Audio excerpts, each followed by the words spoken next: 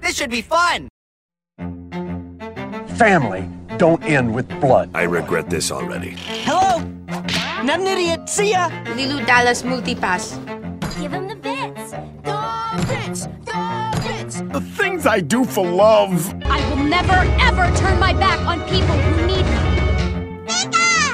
Cartoons. Fine! I only have 12 bullets, so you're gonna have to share! Now, I'm about to do to you what Limp Bizkit did to music in the late 90s.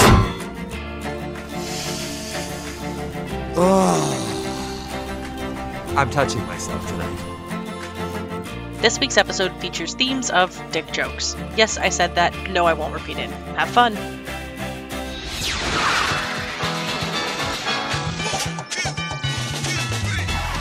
And welcome back. Hello. Hello. Hello. What is going on with my mic stand? We're 3 seconds in and we already have tech issues. Yay! Welcome back to the first 5 episodes of Why Should I Watch That? Why should I watch that? Why did I just blank and actually think that was 5 episodes? We're like on episode 15, I think. Oh, actually, no. We are much further. 20? Yeah, 22. Shit. Yeah. Well, We're on episode 23. Welcome to that. Welcome. We actually have, if you go on Anchor and look at our episode lists, we have 2 pages worth. And by that I mean there's an see more. Next page. Who are we? Why should I watch that? Oh, no, Myra. I mean, we are. Why should I? She's not wrong. You said, who are we? Uh-huh. Why should I watch that? And I'm Myra. I'm Sam. I'm not Stuffy today. Stuffy the janitor has left the fucking building and he is not welcome back. I can breathe. Thank you, Myra. You're welcome. Myra fixed it. She's great. I know. I'm wonderful. I'm non-binary. We know. I know. Okay, roll call. Same order as names. What's your gender? And pronouns? Female? She, her? her? Yeah, that one. Non-binary. They, them. Male, he, him. Or they, them if you really feel like it. But he, him preferred. I'm excited. Sam got the patented button down with spots and is now not allowed to bully me anymore. It was light bullying. Friendly bullying. You know, if you mix your 2 hair colors together at this point, you're just Barney. I just realized, I'm sorry. Oh, gosh. Hi, Barney. You made that fucking lid so hard instead of saying salt to me. You're a punk ass bitch. Tell me something I don't know. Can't with you. Anyway. Alright. This week, we are discussing... X gon' give it to ya. Gon' give it to ya. Okay. What? Nothing. I'm sorry. No, what? No, I was just... Yeah. Deadpool! The I don't Miracle know the rest Mouth. of the words. I really only remember X gon' give it to ya. And then something about on your own. Open up the doors and something that sounds like an S or maybe some... I don't know. Who knows? Not us. I could look up the lyrics. I'm not. But yeah, no, the answer is Deadpool. Well, welcome to that. Woo. Oh, welcome to Why Should I Watch That? A podcast where we watch some stuff and tell you whether or not it was worth it at the end. And also tell you some fan theories and stuff in the middle of it that we thought of ourselves or maybe stole from the internet. You can't prove anything. Along with some facts. I should probably write down an actual thing to say. So, Jay, would you like to, start us off with our summary? I will. And actually, for the first time, because I actually remembered to bring it, I have the back of the DVD Blu-ray box to read the summary off of. Yay. Where is it? Where did it go? Myra, do you have it? No. I got it. So, the back of the DVD box, I'm going to read this off before I actually read the thing. One of the quotes from someone in, like, the film and movie industry and TV industry that have seen it reads, I give it 4 Golden Girls. It's the best picture of the year by Betty White. So just let it sink in that Betty fucking White saw this movie and liked it. She has so many more rights. She already had a lot of rights, but there's more. There's more. How old is Betty White right now? I don't want to know. She's like almost 100, dude. Go ahead and Google it. Alright, so here is the summary. Hold on to your chimichangas, folks. From the studio that brought you all 3 Taking films comes Deadpool, the blockbusting, fourth wall-breaking masterpiece about Marvel Comics' sexiest antihero, me. Go deep inside, I love that, my origin story. Typical stuff, rogue experiment, accelerated healing powers, horrible disfigurement, red spandex, imminent revenge. Directed by overpaid tool Tim Miller and starring God's perfect idiot Ryan Reynolds, Ed Skrein, Marina Baccarin, TJ Miller, and Gina Carano. Deadpool is a giddy slice of awesomeness packed with more twists than my enemy's intestines and more action than prom night. Amazeballs. Betty White's 99, you guys. Yeah, so about 100. You know, I'm just... I don't want to talk about it. It's sad. How old is Morgan Freeman? Oh, don't... Oh, no. No, yeah, you want to... You went there. I did. You did. I care more about Morgan Freeman than I do Betty White. He's 83. He's still got... Oh, cool. He's good. He's good. fine. Okay. He's fine, as if no one's died at 83. He's fine. So our general info for this week. As the back of the DVD said, it was directed by Tim Miller, produced by Simon Kinberg, Ryan Reynolds, and Lauren Schuler Donner, written by Rhett Reese and Paul Warnrick, based on Deadpool by Fabian Cesara and Rob Liefeld, starring Ryan Reynolds, Marina Barkane, Ed Skrein, TJ Miller, Gina Carano, Brianna Hilbrand.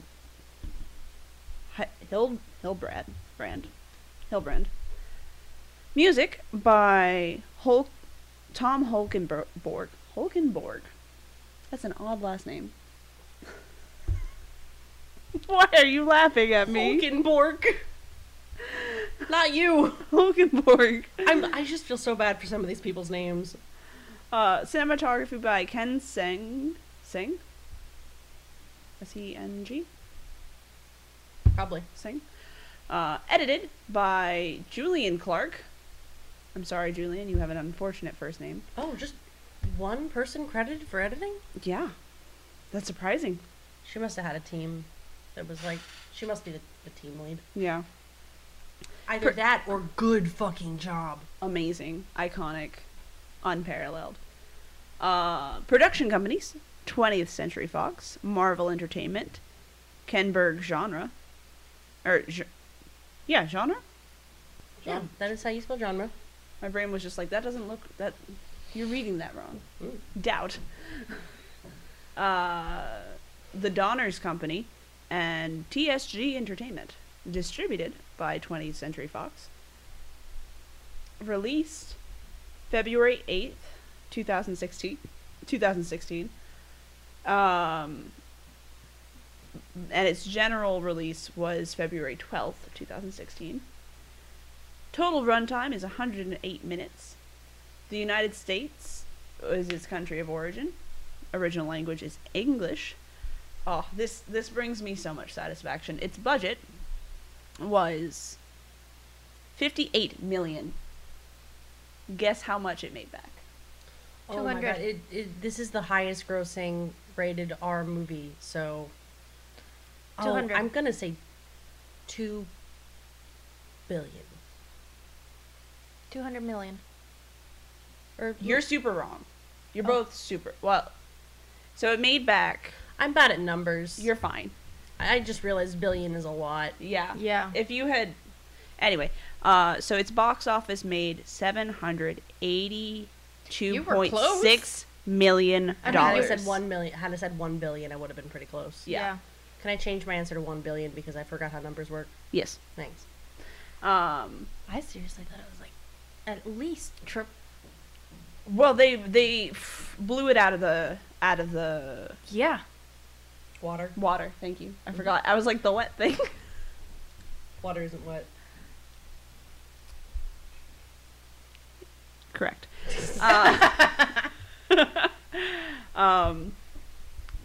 And I also have a tidbit for the tidbits when we get there. We'll So, get there. When we if get there. if you don't cover it. Okay. Yeah.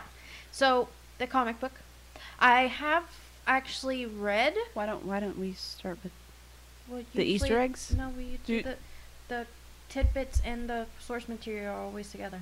Do we? Okay. We it's been a hot minute since we've had a source material. Okay. If you think about it, we haven't really needed to do this, but she's right. So obviously the comic book is the source material, which I've only read a couple of the comic books. I've read some panels of it. I've read a few. I'd seen more cartoons. But, Yeah. You know. He makes cameos and stuff. Yeah, no, I have, like, personally, Deadpool, I own. cameos. Yeah, I know. Such a strange concept.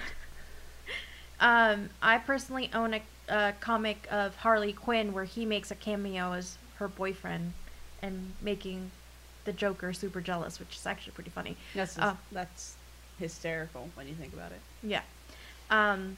But so I've read some of the comic books. As far as it reconnecting to the film, I thought they did a good job on that. Now, because we're gonna go into more discussion of that in the discussion, but if obviously it came from the comic book, it's one of those comics that Deadpool just makes a cameo in, like, Marvel, DC, like everything, just everything. Really, Spider-Man. Spider-Man. Yes. We'll get into it. Yeah, I have Spider-Man into Captain America, Batman. He is technically a Marvel property, though, right? He's Marvel property, but he's made cameos into the DC universe. Deadpool is one of the characters that a lot of studios are willing to wiggle on. As far not studios, but he's allowed a lot more rights as far as crossovers than a lot of other characters because he's known for his fourth wall breaks. It almost heightens the comedy to have him in your shit for like a couple of panels, Right. Yeah. Because it's even more of a shock. Right. It's like, You're not supposed to be there. It's like, wait a minute. Wait. what But you kind fit. of fuckery is this? So we'll start with the tidbits because there's a lot, but I'm just gonna try to do the more interesting ones, I guess. Yeah, the movie's chock full of them. Oh yeah, this movie's like could be tidbit. We could spend an hour on that alone. Yeah. So the first one is right as you open the scene into 20th Century Fox. Oh. The X's are blacked out. So, just a homage to X-Men. There you go. Next is literally the opening scene is like the first, 2 minutes of this film is full of little Easter eggs. But quick ones that are like easy to catch, people will notice, is obviously that Ryan Reynolds is the sexiest man alive. I mean, we all knew that. I mean, we did, but you know, they had to put it on film. Of course. The original Batman symbol comes on the radio when they're smashing his head in. You have, when the car's flipping, a Hello Kitty lip balm fly through the screen. You also have a Green Lantern wallet. It's not a wallet, it's a trading card. Is it a trading card? The trading card is coming out of a wallet. Oh, that's what it was. Because I was like... You're not supposed to be there. Yes. You also have a coffee cup, or... Coffee cup? That has Rob L. written on it. For Rob Liefeld? Is it Liefeld? Liefeld? I gotta be able to see it. Liefeld? Liefeld? Yes. Something like that. Let's see. Again, a lot of them. There's a lot of throwbacks to Wolverine and Hugh Jackman. Obviously, he uses Hugh Jackman's face when he takes off his mask. You see him. One of the magazines says Hugh Jackman is also the sexiest man of the month or something like that. The opening credits has like all these great names for all the actors and everything. Oh, yeah. Oh, there's the line of which Xavier are you talking about? Is it McGaver or Stewart? McAvoy. Thank you. I think it's Irish or something like that. So, no worries. The scene with the Pizza Man at the beginning of the film, that's actually straight from the comics. I'm sorry. Pizza Boy, whatever. God damn it! Are you really bringing up the concept that I say pizza like Pizza? Pizza. Please don't start this discourse. This it. has been Myra Sam discourse since I've met y'all. Can we please skip? This is discourse with my family because my entire that's right, family your brother does says it too. No, not just my brothers. My mother and father say it the same way. Pizza in Spanish. That's what. Is it really that in Spanish? Yeah. Okay, you have no rights. You have negative rights. She It never is explained that to me before. Homie, you know I'm bilingual. I didn't know pizza was pizza in Spanish. It's spelled the same way, Pizza, but when you say it, it sounds pizza. Sam. Myra. You excuse me for every other mispronunciation of words because you're bilingual. It's understandable. For sure. That's the right response. This one's just funny. Get us pizza. See, that's how you say. Anyway, I'm sorry. I would like to formally apologize for Sam's behavior. You just said it's how you pronounce it in Spanish. And for any participation I may have had. I don't care, but I just find it interesting that you just made that connection now. In our defense, we're not good at Spanish.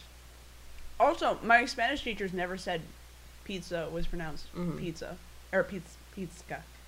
It depends on the region that you're from. Gotcha. We have learned a thing today. Yeah. It's just like when you say certain things, it's... They were just like, it's pizza. Is it a pecan pie or a pecan pie? Exactly. Okay. Is it caramel or caramel? Caramel. It's caramel. Caramel. I switch between the two, so I can't talk. Yeah, same. It depends on who I'm talking to. It depends on who. If someone has said it before me, I will copy them. Not like on purpose, but like if they say it first, I'll be like, that's a thing. Or if I'm left up to saying it, I will just whichever one comes to my brain first. I'm like, roll a D2 for me. Okay. So again, The pizza boy. the pizza boy. Now I can't say it right. Now I feel like I'm making it sound more sound than it is. The pizza boy. He that entire scene is ripped straight from the comic. That actually happened in one of the comic books. Oh, what a great way to open it. Yeah. So I thought that was cool. Obviously, the Stan Lee appearance. We can never go without any Marvel movie without Stan Lee being there. May he rest in peace. I was like, well, no, we can, but... I'm gonna miss him being there because he just had the most random freaking shit in the corner of every movie. One of my favorites is the Spider-Man one. In the library. Oh, right. Obviously, you also have the end credits thing, and it's a throwback to Ferris Bueller's Day Off. Mm-hmm. Let's see the joke about sewing his mouth shut. Such a bad film. Yeah. There's a whole bunch of Deadpool figurines in his apartment. Mm-hmm. Everywhere. Obviously, the salt and pepper throwback in the beginning as well, because from what I understand is the Shroop song. Shroop. from Salt and Pepper came out at the same time, at the same year that Deadpool's first miniseries came out. Oh. You have obviously like a whole bunch of ton of X-Men references, and the whole you couldn't get any more. You couldn't get any of this production. Couldn't pay for any other X-Men. That was great. That was hysterical. Also, the mention of the fact that the mansion has been blown up several different fucking times. And how empty it is. Yes, and how empty it is. Yeah. It's almost like the studio couldn't afford another X-Men. The costume for what's her name? Warhead. Teenage Warhead. Negasonic Teenage Warhead. This Yeah. is the only name I know. Do not question me. No, her costume is a throwback to the New Mutants costume. Oh, the New Mutants costume. Mm-hmm. Obviously, the hangar, the helicarrier that they're on, that's supposed to be from the Captain America Winter Soldier. Oh. Yeah. So that one's the shield. So. Actually, it is not supposed to be that one. They were allowed the rights to use that, the same model ship from SHIELD. Oh, but it's not the exact same. They one. actually were told to make it as different as possible. Okay. So it is still a SHIELD ship, but it is not the same SHIELD ship. Yep, you're right. I misspoke. How fucking dare The you?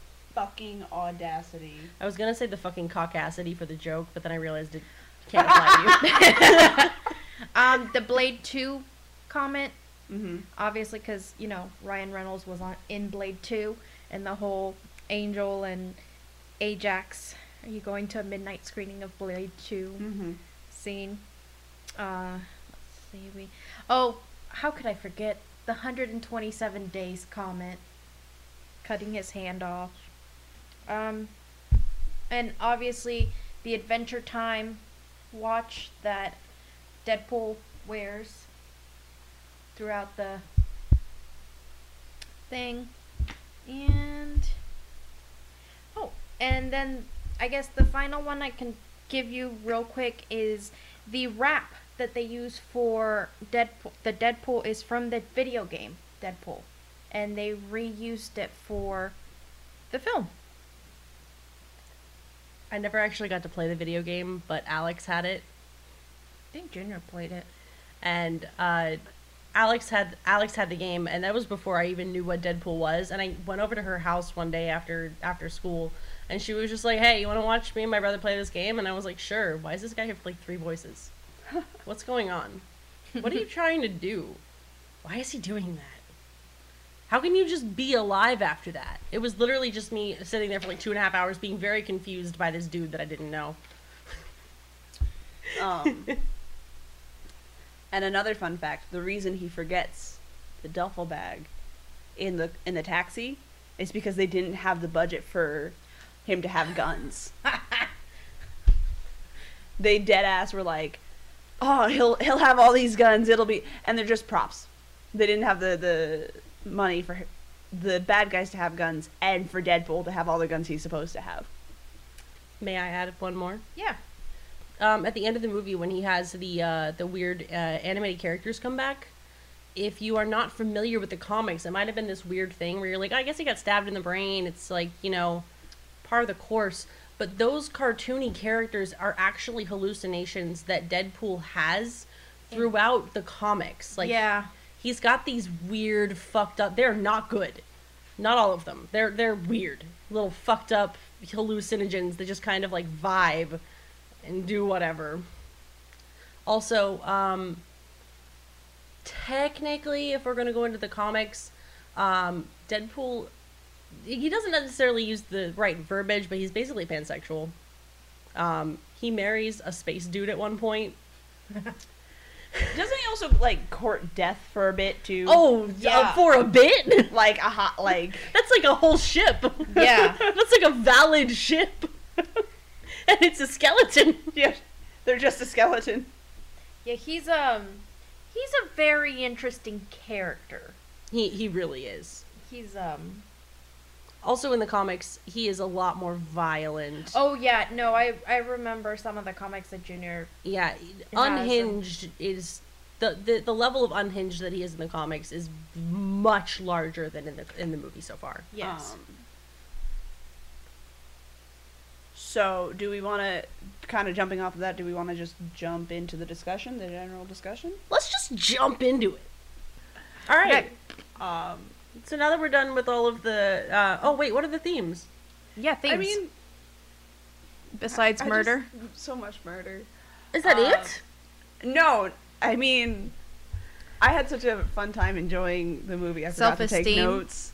Self-esteem, revenge, Love. Societal standards. societal standards, Morality. for sure. Feminism. I mean, there are feminist overtones. Yeah, kind of. I guess it does technically pass the Bechdel test because it did have that one, the one punchy girl who literally didn't say anything. Literally, okay, the only line she had in the entire movie was thanking Colossus for letting her put her boob back where it belonged. So technically she was not talking about... Technically it passes the Bechdel test just because of her. Sure. Yeah. I didn't even... I feel like she must have more lines than that. She is silent the entire movie. She's silent almost the entire movie. She does have a line with Deadpool when she's she strapping him in. And she's talking to Axel, too. Oh, yeah, she says shut your fucking mouth or something. Yeah. Yeah. Okay. Maybe. She's the strong and silent woman, as opposed to We the will strong give and it silent at man. the very least, girls get it done. Yes. Sure. But yeah, you had said something that I was like... Morality? No. Before we got totally sidelined. Yeah, morality. Twitch. It's like, no, something else. Something else. The comic? I don't even remember. There were a lot of things, unfortunately, that I said. Do you remember about when?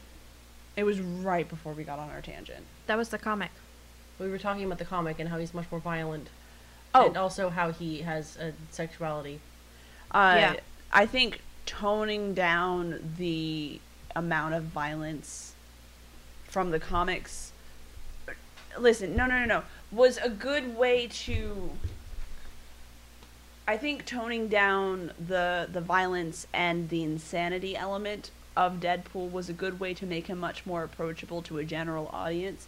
It may have caused... I know it did cause a lot of fans to be like, oh my god, like, that's not even the real Deadpool. You're just watching a sanitized version of it. But, like, I appreciated the... tone. It made him more approachable, if that makes sense. They didn't. They didn't? They didn't. That's what... Okay. It's not that he is toned down. We're getting his origin story. Yes. The insanity does not start until he is stabbed in the head. And Yeah. the violence is not toned down either. The violence is very accurate to comic. Nothing's toned down. I'm excited to do the Rotten Tomatoes after this because in thinking about what I know about the comics, this is a very accurate representation Of a origin story. Yeah. I'm also excited to do the second movie because I actually haven't seen it yet. Since they did introduce in the comics the ways that Deadpool's mental issues are shown are through the weird cartoon dudes. Mm-hmm. They also have, you know how in comics the narrator will have like a box to be like blah blah blah. Yeah. There's two separate boxes that are like two different personalities, but aren't vocalized. They're just in his head. So like one will be in a big border, and I think one was like shaded, and they're two completely different like quote unquote people, but they never come out. So the ways that he shows his insanity or the ways that he shows his mental health issues are hard to translate to film. Yeah. I feel like aside from like actually being able to do stuff like that, they've done a really damn good job because the majority of the stuff that the comic shows you is internal. So when the movie comes in, it has to be an external view. Mm-hmm. And I'm excited to see what the second movie does, because they introduced the visual element of the hallucinations. Yes. And that is going to be interesting, because that is something from the comic that is easily translated into a film medium. And I think what also is going to help them with translating to a film media is how they did this film, that it was very much Deadpool talk to the camera. That was something I did enjoy, was fourth wall breaking. Yeah. And they did that with ease and grace. So I think that'll help a lot, showing his mental health issues, because he'll be able to, like, those internal struggles that he has throughout the comics, he can vocalize them. Mm-hmm. And in so doing, because there are points where other people are like, why are you talking? And then there's other points where he's talking and nobody hears him. Mm-hmm. So I think that's another one of those internal, showing his mental state. I think it'd be really cool for him to have conversations out loud with two different narrators, to maybe represent the different voices too, and like just at random times, like they'd be like, hey, you really should have done this instead of this. The audience would have liked it more. And then he just goes, yeah, well, fuck you too. And everyone's like, hello? What? Who the fuck is this guy? the other people he's with are like, for what? Yes. He's just shouting at this guy. But no, like, I guess my point in saying all that was, it may not seem, from the way that we've talked about it earlier, that they have done a good representation, but they really have. Yeah. And I'm excited to see what the Rotten Tomatoes say, because there might be some dude bro out there who disagrees with me. Anyway, I feel like they really did, at the very least, a pretty decent job for not having him stabbed in the brain yet. Yeah. Mm-hmm. I think they pulled. I mean, I think the whole film itself is a very, very well done. Oh yeah, for sure. Considering, like, many of the interviews that Ryan Reynolds did up to the premiere and after the premiere, he's all like, yeah, we had a pittance budget. The producers refused to give us more than what we got. We made every penny of our budget.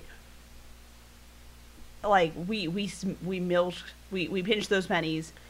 And it's really impressive that they did that the way that they did, if you think about all of the things they were able to do. Because the way that they animated Deadpool's mask is very true to form, while still not being in your face. So the fact that they put a lot of funds into that first and foremost really shines through. Yeah. Because he's in that mask for the majority of the movie after the procedure. After the procedure, yeah. Right, because I know they did the little, like, white dots.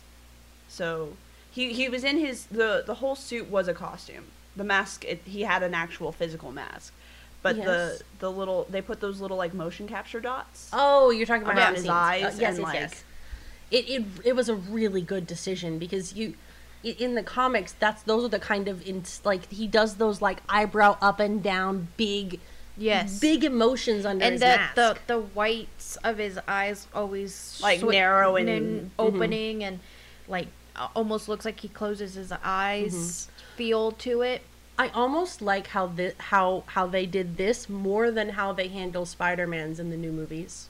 Oh, yeah. Well, I mean, in the most recent incarnation of his suit, it's literally mechanical. Well, yeah, but, like, even if you go backwards, they're either mechanical or stationary. Yeah. Yes. So, but if you look at him in the comics, he does the same thing. He's got, like, one big eye, one really little eye as he's, like, squinting to do something. He's like, the fuck? He's equally emotive under the mask. Right. And I feel like they kind of put that to the wayside, whereas Deadpool went, oh, no, you want the funny face? We're gonna give you that funny face. And, yeah, this was very much a passion project of Ryan Reynolds, and that shows through. Yes. It shines through in every way, shape, and form. What was the first Deadpool movie, technically?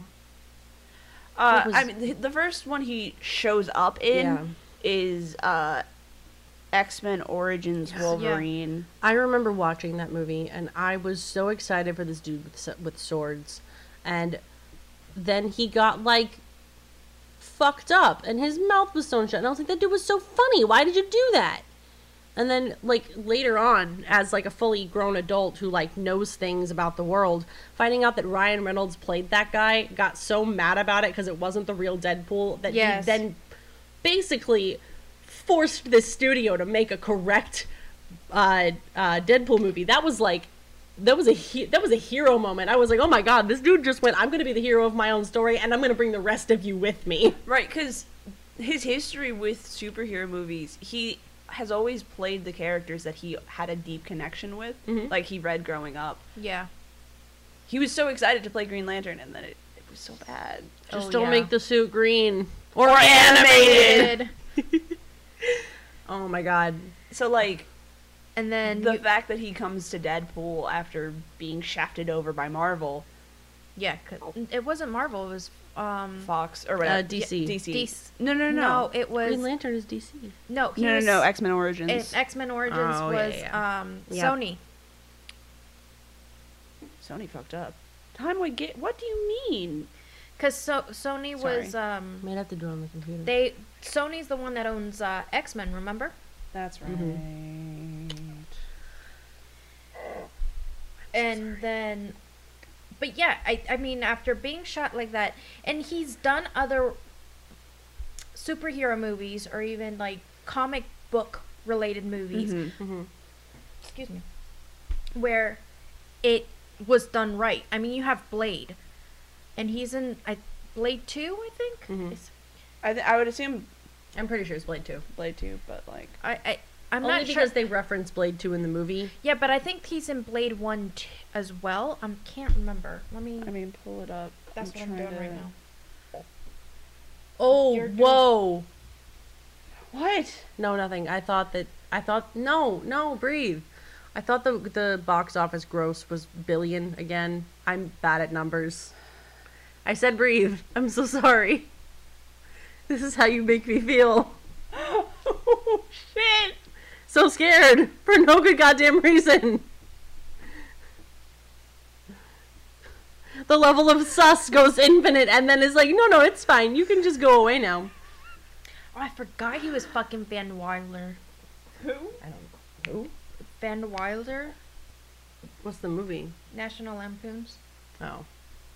Something that I really like about what we're seeing in a lot of movies based on previously made content, you're seeing a lot of actors and actresses embracing their role prior to getting it. Yes. Like, I think the first one we ever see in this like kind of category is Tony Stark with Yes. Robert Downey.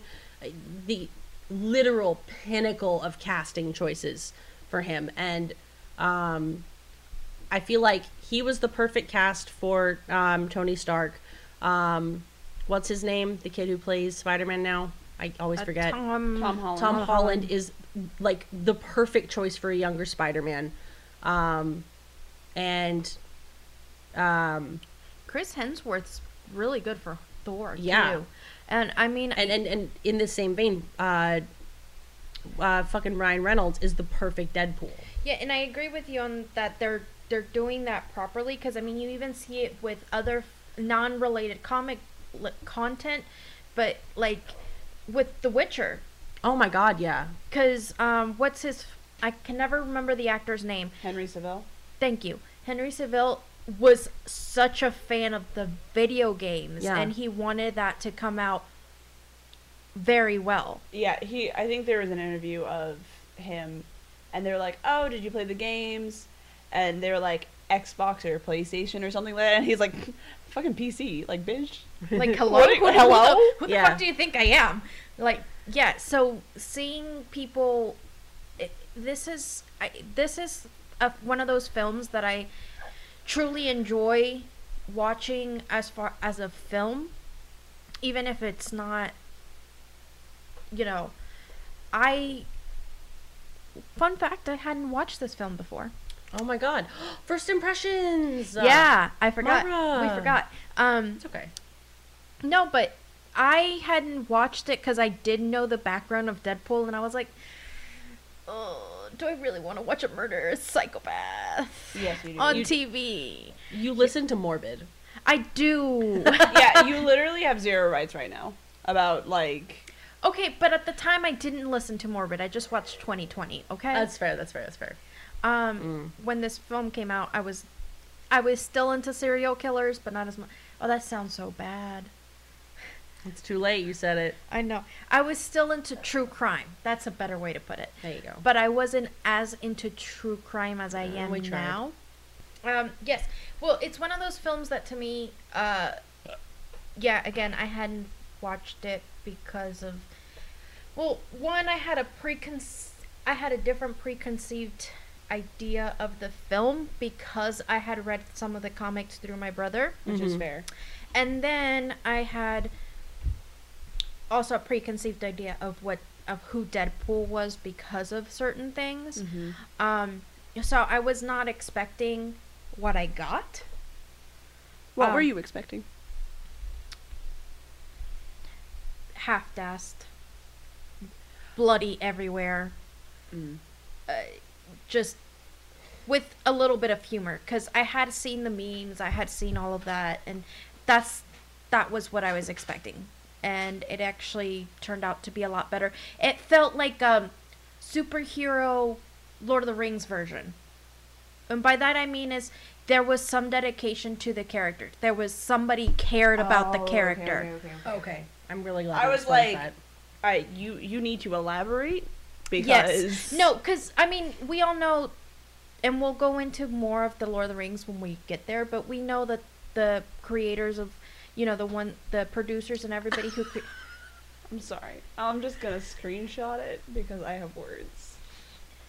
But, they put a lot of care into developing the Lord of the Rings films. So it was very much a passion project, and yes, that's what I mean. It was very much a passion project. You could feel that the creators and even Ryan, I knew he cared about the Ryan Reynolds. Yes, I saw that. I heard you. I didn't even. There was nothing. You saw it, right, Jay? I did. Go ahead. Ryan Reynolds. After the film came out, you could see that he did have a passion for the character. I was not aware of how it looked on film. I mean, literally, the dedication he put to this film is so evident because they didn't give him any promotional budget, really. They No. gave him, like, this much money, like, the littlest amount of, oh, well, I guess you'll have to promote it somehow. And he went, all right, bet. Took that money and didn't use it on, like, cameras or anything. He shot most of the ads on his iPhone. And then used it for, like, set design and actually, like, paying the workers and stuff.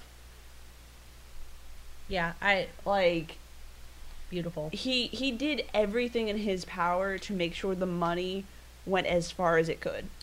Also, can I just say this is a perfect example of executives don't know what the fuck their audience wants.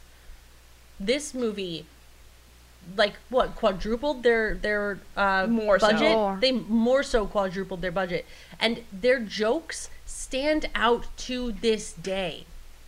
None of them have aged out yet. There was not a single joke that I had to pause to be like, what was that about? I remembered all of them, and it might be different for someone who's younger, and who maybe doesn't know a lot of them. But I mean, I would agree with you on that, on the whole younger thing. But they even make fun of that in the film. Yeah, they do. Because they're like, oh, you're too young to understand this. And it's like... I remember there was this whole big scandal when the movie came out of some adult brought their, 5-year-old, 7-year-old kid to this superhero movie, apparently didn't look at the rating, and was like, I want my money back. This is a superhero film. And all of the cashiers were like, yes, it's also rated R. Yeah, and Like, what do do you you even want from freaking know who us? Deadpool is? Apparently not. God. Anyway, back to what I was back to what I was saying. The fact that this movie has done so good and stands the test of time is a testament to corporations and bigwigs need no power in what does and does not get approved in media.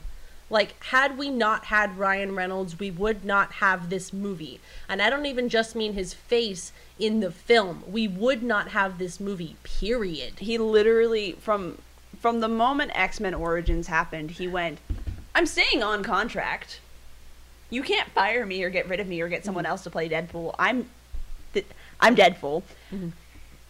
But you're gonna let me do the movie correctly. Mm-hmm. You're gonna let me do the movie correctly. They said, fine, you can do the movie correctly, but this is all you get. You only get, compared to most movies, like, in this genre, they get between, what, like, 700 and up? I'm gonna Google the Iron Man budget real fast. No, Google. No one Google wanted to help. I suppose that's fair. You did say you wanted to Google it. So, but what I mean is, like, they have this starting budget of, like, at least double. We're looking right now. So, the first Iron Man budget. Wait, can you remind us what the Deadpool one was first? Oh, 58, yeah, sure. 58 million. I'm bad at numbers. 58. Okay, but you are correct. Deadpool's budget was 58 million. Okay. Mm-hmm. Iron Man, the first Iron Man movie, the one they didn't know was going to be a bop or a flop. Yes. $140 million. It's almost triple. So they literally went, okay, you can do this. You want to stay on? You can do this. Here's 50 cents. Go for it. Yeah. Yeah, like, granted, you get, like, there's a level of understanding you have to have in Iron Man. They had much more animation, the special effects were more, but though, imagine what more Ryan Reynolds could have done with more money. I honestly love the under-budgeted feel, though, because it kind of fits. It fits. Mm-hmm. Yes. But, like, at the same time, I wish he was able to make his ideal version of the movie, because if this is what he does on a budget, imagine what he could do with free reign.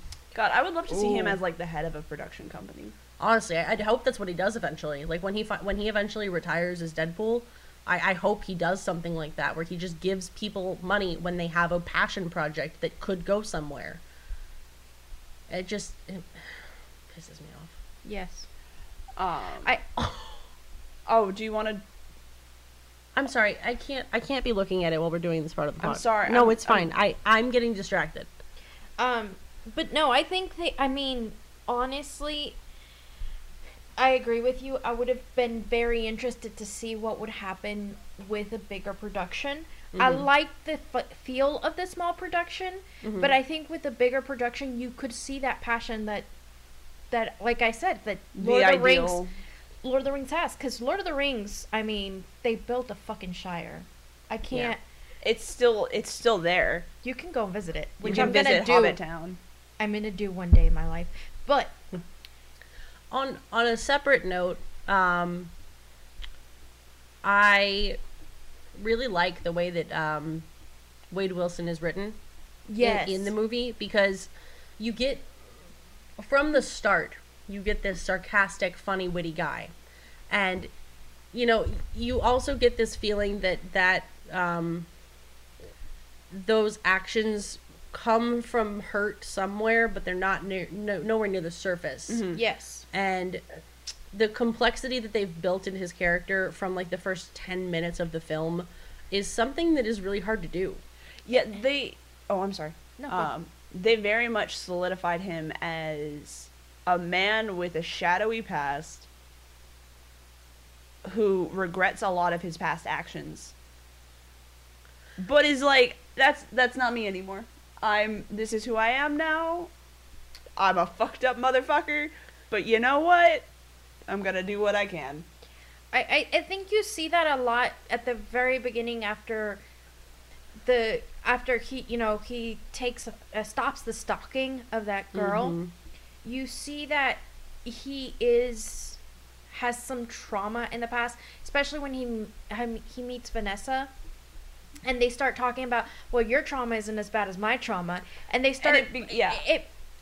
They start lying about it. Obviously, maybe not.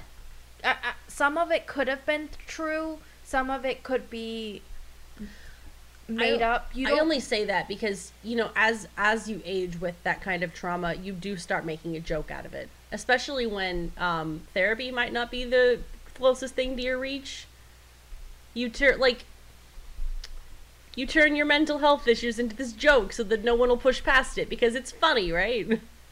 Well, I the only reason I say that it's fake is because in an interview they explicitly state that they start using hyperbole. So like there may be some nuggets of truth in there, but like that's fair. They start like being like, "Oh, well, my trauma's worse than your trauma," I gotcha. As like a pissing match, essentially. I got you. Well, that's what I was trying to say. It's like you see that they start off. I think they start off with true trauma, where he's like, "You don't know the shit I've seen," and then they start with the, "Well, I got raped by my uncle. Well, I got raped by my uncles." And then they're like, "Oh, but it was by the butt. It was this. It was it." And that's where I'm saying some of it you have truth, some of it you have. Obviously, let's see who has the worst trauma. And I think that's how they also show their relationship growing, because they're like, so you're not going to judge me for my trauma, I'm not going to judge you for your trauma, let's have fun. It was that sort of feel. Plus, like, something else that I really liked was as the movie goes, you realize, the more you learn about him, the more you realize he's a very unreliable narrator. Yeah. Like, you find out he used to be in the army, and he doesn't ever say that he was dishonorably discharged. We have to find that out from a different person. Yeah. He leaves out nuggets of truth on purpose to make the situation seem what he wants it to. Yeah, and I mean, you see the whole, he was in the army, and he talks about TGI Fridays at one point, but Bob! And then later on, you do see that was an actual nugget of truth. Yeah, you chalk it up to he's probably being a liar again. And then Bob. Apparently Bob is like a regular character in the comics. Yes. I haven't fucking No, read. we were agreeing. Okay. Yes. It sounded like, well, we knew that. No, we're agreeing. And he just shows up, and every time he shows up, Deadpool's just like, no, you're good. I'll just knock you out. It's fine. Although, talking about the knockout, anyone down with me to believe that Bob is fucking dead? No. I mean, I know, but this tanker, helicarrier, falls on top of the area where they were. Yeah, but he pulls him off screen and never really shows how far off he pulled. So he could be somewhere safe. And everyone else in the Francis spelling is very obviously dead. Like, there's missing limbs and shit. Yeah, that's what I'm saying. Like, and for the sake of the series, I hope that he was pulled completely off screen. Okay. I offset rather. Yeah. And maybe he just pulled him because, like, he was talking to him still as he went. Yeah, off he of goes, the "How's shot. your wife and kids and that tuna casserole?" Oh, I have a feeling he kind of just talked to the unconscious dude and then like yeeted him over the fence to be like, "And that's where you're gonna stay until you wake up, Bob. Have fun. Bye. I have done my civic duty. My one friend in this scenario is safe." Yes. Yeah, that was very much the vibe I got. Yeah, because I know for a fact that he comes back and they're like actual friends, and even though they regularly show up on opposing sides of conflicts, just funnier. Yeah, which is he's like, "Hey, buddy!" Thunk. Yes. But yeah, so like, I really like how they did that, and I also like how they treated Vanessa as a character. Oh, like, let's talk about Vanessa. I adore her character. Yeah, I think 2016 is when we really started having the conversation about like sex workers are real workers and stuff like that. It was before the OnlyFans thing, but still, we were starting to have that conversation as a society. And to see her being treated with respect. Yeah. Yeah. From the moment he realizes, or she says that she's a sex worker, he's like, oh, well, you're really cool, and I just want to hang out with you. How much does this get me? And she's like, well, 42 minutes of whatever you want. Yeah. I like how they did the camera thing where they're sideways, like they're doing it, and he goes, "I'm gonna put the balls in now," and she goes, "Woo," and makes balls her and face like, holes. What? Balls and holes, and then it turns and they're doing skee ball. Yeah, I thought that was a beautiful setup. And she's Yeah. like, well, I understand that people like skee ball, but apparently you like skee ball more than you like vagina. All right. And he's like, I mean, but yeah. skee ball. What's there to not like about skee ball, dude? And the fact that he just pays to take her out on a date, he drinks his respect women juice, and he's such a character that could easily be like, no, I don't drink my respect women juice. Yeah. Plus, like, the whole vibe of their relationship from that moment on, I'm not usually a huge fan of when movies and filmography uses gratuitous sex scenes to kind of get their point across. But the way that they did it was tasteful in its Yes. crassness, and they even had that one where they were just sitting there reading together, and it's such a breakup. It shows how truly balanced their relationship was. Yeah. Yeah, like the fact that, because so many times you see the supercut scene of just sex and The one night stand. stand, or like the multiple occurrences of their sexual relationship. They used it to show the passing of time. The Yes. season Yes. changes, and that slapped. It was such It was very. and how healthy they were in their own sexualities. Mhm. Like, there's, I don't want to get too graphic. We already watched the movie. It's fine. Yeah. Well, I mean, It's a rated R film. okay, okay. If you're uncomfortable saying it. No, I just don't want to get flagged on Spotify or something. We might have to tag this one as explicit, but Okay. it's Yes. I know, I'm just trying to gather my thoughts now.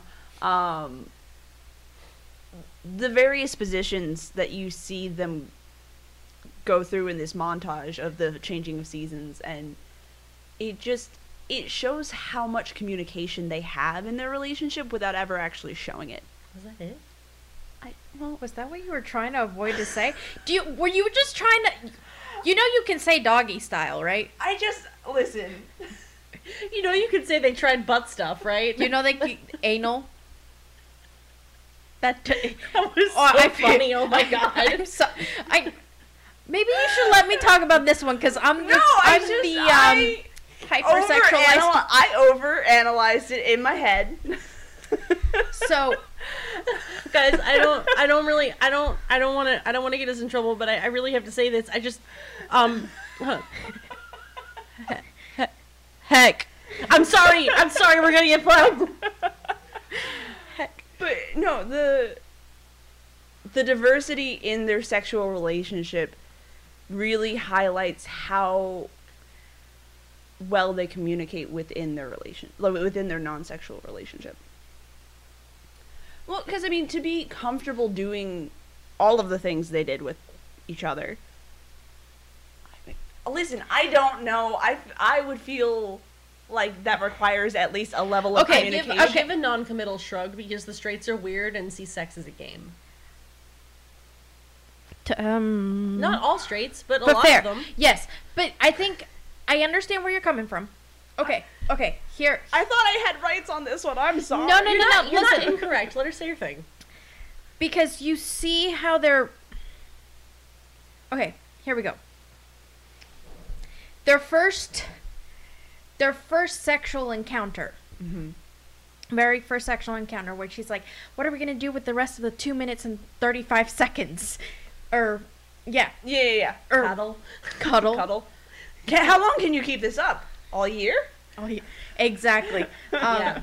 So that first sexual encounter that they have is very much a harsh porn. How about that? Sure. It's like that. It's the we vibe met. you get from a one-night stand. Yes, it's the vibe you get from a one night stand, and then you go into the second one, which is, I think they did New Year's. I don't remember. I'm not gonna lie to you. No, Valentine's Day. Then they do Valentine's Day, which is a little more romantic, and you start seeing that they are developing more of a romantic side. Then you get into Chinese New Year, which they're exploring more their sexuality, and then you see International Women's Day, and I agree. Ryan Reynolds gets pegged. Pegs. Wow, Sam found her voice and used it. He gets pegged. I know, but you cut off Myra to say that. Sorry. I'm multitasking. I'm sorry. Go ahead, Myra. At that point, he is willing to, because that is a big step for a heterosexual man to allow a woman to do. That's fair. Well, see, we're doing his origin story, so fair. not everyone knows their sexuality at like a 2021 age. Yes.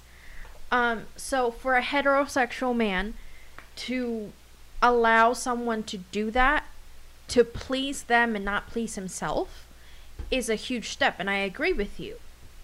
Then you go into, I think it's Arbor Day, or it's some dumb holiday that like shouldn't really be celebrated, but they're still doing it. And they're sitting down reading a book. Oh no, it's Lent. Lent. Happy oh Lent. My god, it makes sense now. Yes. And she just goes, they gave up sex for Lent. I didn't get that. Lent didn't register fast enough for me, and it's been a minute since I've seen the movie. I didn't realize. And then, you start seeing their progression. How did we jump from Lent to fucking Halloween? I think what they were trying to do is establish that it's been a long fucking time. Yeah. They've been it's not that they started dating right after that, but actual years have passed. Okay. Like they are dedicating their lives to one another at that point. Yeah, and I mean, you also see it with her hair growth. right. Yes. The fact that she goes from like a cute pixie cut to like basically in the middle of her back. Yeah, and so the final thing that I found interesting with this whole scene is also how the proposal, because at that point they're getting ready to have sex, and I mean it's a cute proposal because he's like, I don't have money for a ring, so I'm gonna give you a ring pop, which is adorable. Absolutely. But the fact that he's thinking of asking her to marry, and she was actually thinking of asking something completely different, which sort of stands to her insecurity in the relationship. I wouldn't necessarily say insecurity, but I think in my mind, I think maybe she was trying to get him to say it. Oh, okay. And then when he didn't immediately, she went, plan B. Butt stuff. Like, he's not ready yet. That's chill. I can wait. This is fun. Let's just do something fun. Oh, wait, he asked. Yes. Oh. And it's adorable. And I also like the fact that throughout this whole thing, they don't over hypersexualize Vanessa. They even make that joke in the very beginning of their relationship. He's like, I want to get to know the real you, not the two-dimensional walking sex whatever Sex symbol that Hollywood pedals. Yeah. Which slaps. Something that I wanted to build off of what you were saying, Myra. God damn it, I waited too long. Sorry. No, it's fine.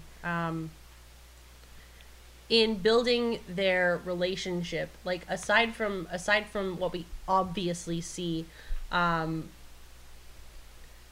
kind of building off of what you were saying before, Sam, with how it shows their actual relationship, I don't necessarily think that the way that they behave in the bedroom is the way that their relationship is going. However, the level of passion that they maintain throughout those years, Yeah. I think is what would definitely be the marker. And also, this stood out to me. At one point, Wade says, "I love you" to Vanessa, and she does not reciprocate. No. She smiles and kisses him, and to a couple that didn't have good communication, the lack of reciprocation would have been a stopping point. Like, whoa, you didn't say it back. But it obvious in the way that she reacts and the way that he doesn't react shows that they have had that conversation. He knows where her line is, and he's comfortable saying it when she's not, and she's okay with it. Yeah. Right, like... And the fact that when he proposes, she says it back, finally, after literal, like, years at that point, because of the way that they set up the timeline, it was like coming full circle in their story as like a couple, and it was so nice. Yes. I would imagine that as a sex worker, she's used to the idea of men falling in love with her. So, well, I mean, like... I see what you mean. Like, infatuation and stuff like that probably happens a lot to her. Because, I mean, you see her working in a strip club, and we don't know what other kind of jobs she's had in the past, but men going, "Oh my gosh, I love you, you're the most beautiful woman in the world," is probably not an uncommon phrase to her. And so I think probably a thought that went through her mind is, we'll see if he actually means it, as opposed to, like, not wanting to reciprocate, you know? Mm-hmm. Personally, for me, I read it more as, like, okay, they did say in that interview that some of the, like, trauma stuff that they were talking about was hyperbole, but there was, like, I don't know, for me, there had to have been, like, the way that I see it, there had to have been some trauma for them to even have gotten on the topic. Yeah, for sure. And I could totally see how that would play into a hesitancy to say I love you, whether it be from a past partner or just hang-ups of your own. I could agree that could totally be a thing, but the way that their chemistry worked when we did see them interacting together, I am apprehensive to say that was the only part. But I would agree that it was probably a piece of the puzzle. I really like that they allowed her to have that character depth of, I'm not ready to say it, but you know that, and we are okay with that as a couple. Yes. Which is just, like, good writing. Mm-hmm. Love it. Yeah. I think their relationship is just... And... pretty healthy. Yeah, it's a healthy for someone with so much trauma, and you even for two very broken people, they have a very healthy relationship. And you see it further once he's diagnosed with cancer, because he's very much in that mentality of, I don't want to see you suffer. I don't want to see you, not so much because I'm suffering, but because you're gonna see me suffer. I don't want you to suffer through that. I want you to be happy. I want you to be That's love, healthy. Bitch. And she's like, no, bitch, just because you are sick and you think I'm gonna suffer, I'm gonna be with you whether you like it or not, because that's what I'm supposed to do. Because I love you. I have this ring pop on my finger for a reason. Yes. It might be gone, but it's here. And so seeing them together like that, you see another depth of their relationship. You do. And this is something that I really, really, really like, because something that you notice in real life partners, not that I have, like, ample experience currently, but typically one party has reaction A to something happening, and party B has another reaction to something. So there's a YouTuber I watch, actually, who went into a story, completely off topic. I watched this like 2 weeks ago. This was not on purpose. But he was going over he reads off Reddit stories. He was going over one, and he was like, this reminds me of this one time I was driving with my wife in the car, and I made a split decision to get out of a situation, and it scared her, and we were talking about it after, and she said, this is what I would have done, because I think this would have been a safer option. Neither option was wrong, but we both had completely different reactions. Like, instead of slamming on the brakes, he swerved out of the way, kind of thing. And I really like that they put that into their relationship during the scene where he's getting the diagnosis with her, because they do have completely separate reactions. Right. Her immediate reaction, he even says it in the movie, is to plan A through Z. What can we do? Where's the wiggle room? Where's the out? What path can we take, and how long will it take to get there? Right. And his reaction is immediately, how the fuck do I not hurt you in this moment? Mm-hmm. And that's like, I love that they put that into the relationship, because it is another level of depth that I don't think I have ever seen in a mainstream relationship. This is fan fiction stuff. This is interpersonal to a point that I've never seen put to tape. Yes. Sorry. No, you're good. I didn't want to cut you off if you had it. No, I agree with you on that. I like how they did that. They introduced this relationship that it's at that point, even though we as people see it, but they're solidifying that their relationship is more than outside the bedroom.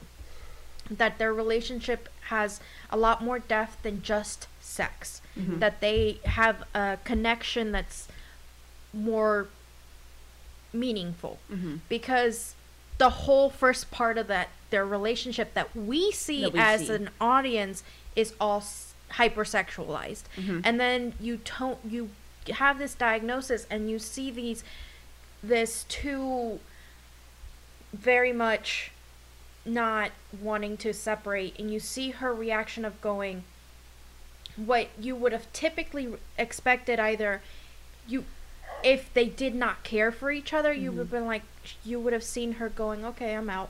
Mm-hmm. And him, probably feeling like crap. Mm-hmm. But you get the complete opposite of that, of him going, I'm out because I don't want to hurt you. Mm-hmm. And her going, bitch, sit down. Get your bitch ass over here. Get your bitch ass over here. You're going to sit down. We're going to talk about this. We're going to go. Sorry, it's my leg. I thought it was the chair. I thought it was the chair. And I thought we were about to going down. Yeah, I was like, oh, here goes Myra. She's going the floor, down. And an earlier round. So that's why I have the blanket here, so I can slap my leg and not make a sound. But no, you're fine. Uncovered it. I thought it was the chair. Go ahead. But no, I forgot where I was going. Oh, so them seeing not having that sexualized idea. Mm-hmm.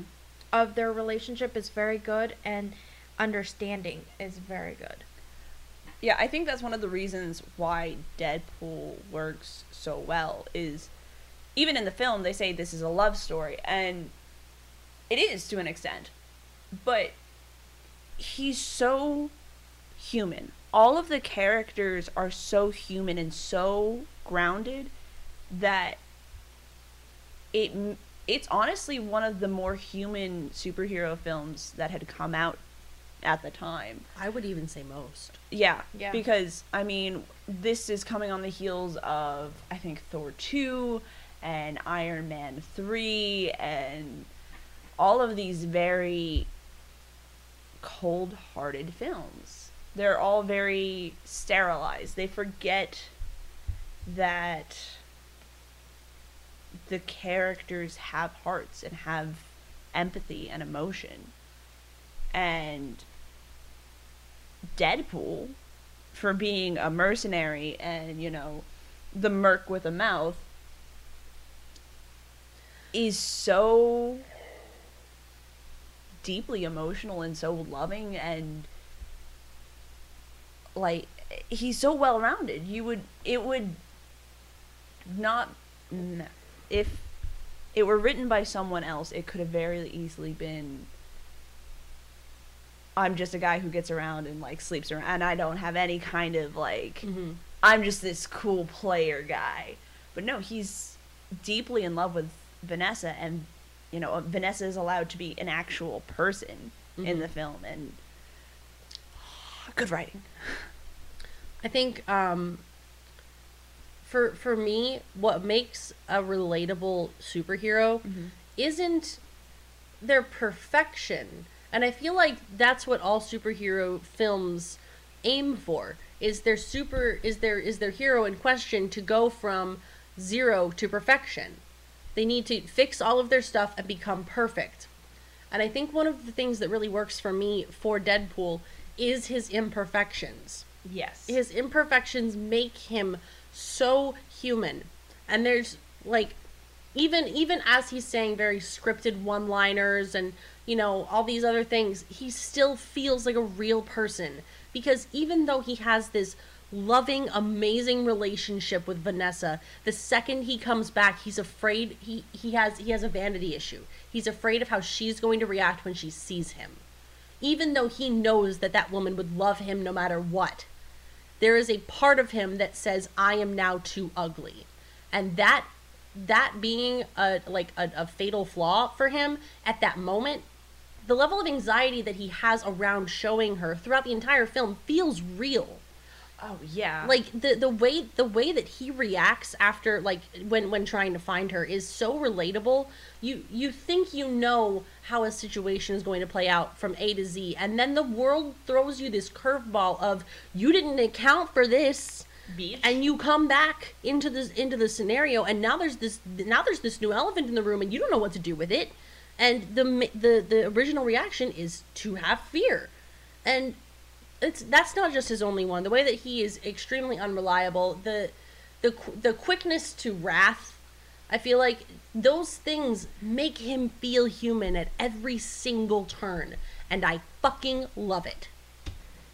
So I agree with you. Like, it's the fact that he accepts his imperfections. Yes, because that too. Oh my goodness. Because talking back to Iron Man and Thor and everybody like that, I would disagree with you. It's the whole being perfect, because they're never perfect. But they aim for it. They aim for perfection, That's what I mean. and then they're so imperfect. My issue with the other superheroes is not so much that they're aiming for that perfection, is that they're not willing to accept their imperfections. Yes, Because that's very fair. Because with Tony Stark, he does aim for this perfection, but you see his pride, you see his vanity, and all of these things that he has as a character or as a personality, he ignores and says, no, but I'm a good guy. He actively pushes away from it at every single turn. He embraces them as, well, that's just how I am. I can't It's be because bothered I'm to rich. fix my problems. It's- That's not my problem that it's a problem. Yes, but it's more, to me with Tony Stark, it's more, well, I have money, so whatever. And it's not so much of, I'm imperfect. I'm perfect because I have money, so you shouldn't care how I act, because I can pay you off. At least in the first movie, I would completely agree with you. In the later films, he's obviously not as bad as far as the money-wise goes, but he still will not accept his imperfections. And you see it, and this is a perfect parallel, because you see his relationship with Peter Parker? No. Pepper Potts? Pepper Potts. Too many P's. Yes. I With almost said Pepper. Peter Parker back. No, with Pepper, because you can parallel the relationships on the fact that how different they are. Because they want to push that there's this sexual tension between Tony Stark and Pepper in later films, not in the first one. Well, she has a crush on him. She has a crush on, but they start pushing towards this sexual tension because they're supposed to be dating, or they're supposed to be having, but with Deadpool, Vanessa and him have this, the sexual tension's there, and they're like, okay, let's have sex, but you see how their relationship is more, they actually communicate to each other, they actually have conversations, whereas in others, even like Thor and Jane, they don't communicate.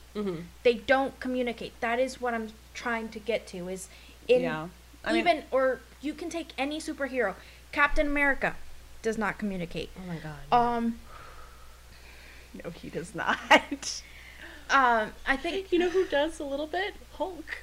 yes. And not Bruce Banner. No. Nope. Hulk. He's all like, I'm sad. Yes, he communicates his feelings, but like Tony Stark does not communicate properly with Pepper. You see it with Jane and Thor. You see it with Peter Parker and Mary Jane. I would like to chalk that up to bad writing. Do you see my fucking card? Okay, I'm sorry. I've been waiting patiently. But even you see it in the comics too. Just finish your thing so I can say my thing. Okay. I'm not mad. I have a thing that I wanted to build off of, and it was about writing. Go ahead, finish. I'm sorry.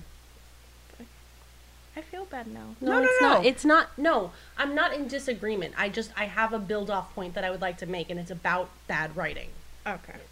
Now I don't know what I was saying, so go ahead. Okay, so I'm gonna run with it because at this point I can't fix it editing wise. The thing that I was going to say, I agree that narratively they don't aim for perfection and all that stuff. I guess my issue specifically comes from the writing styles,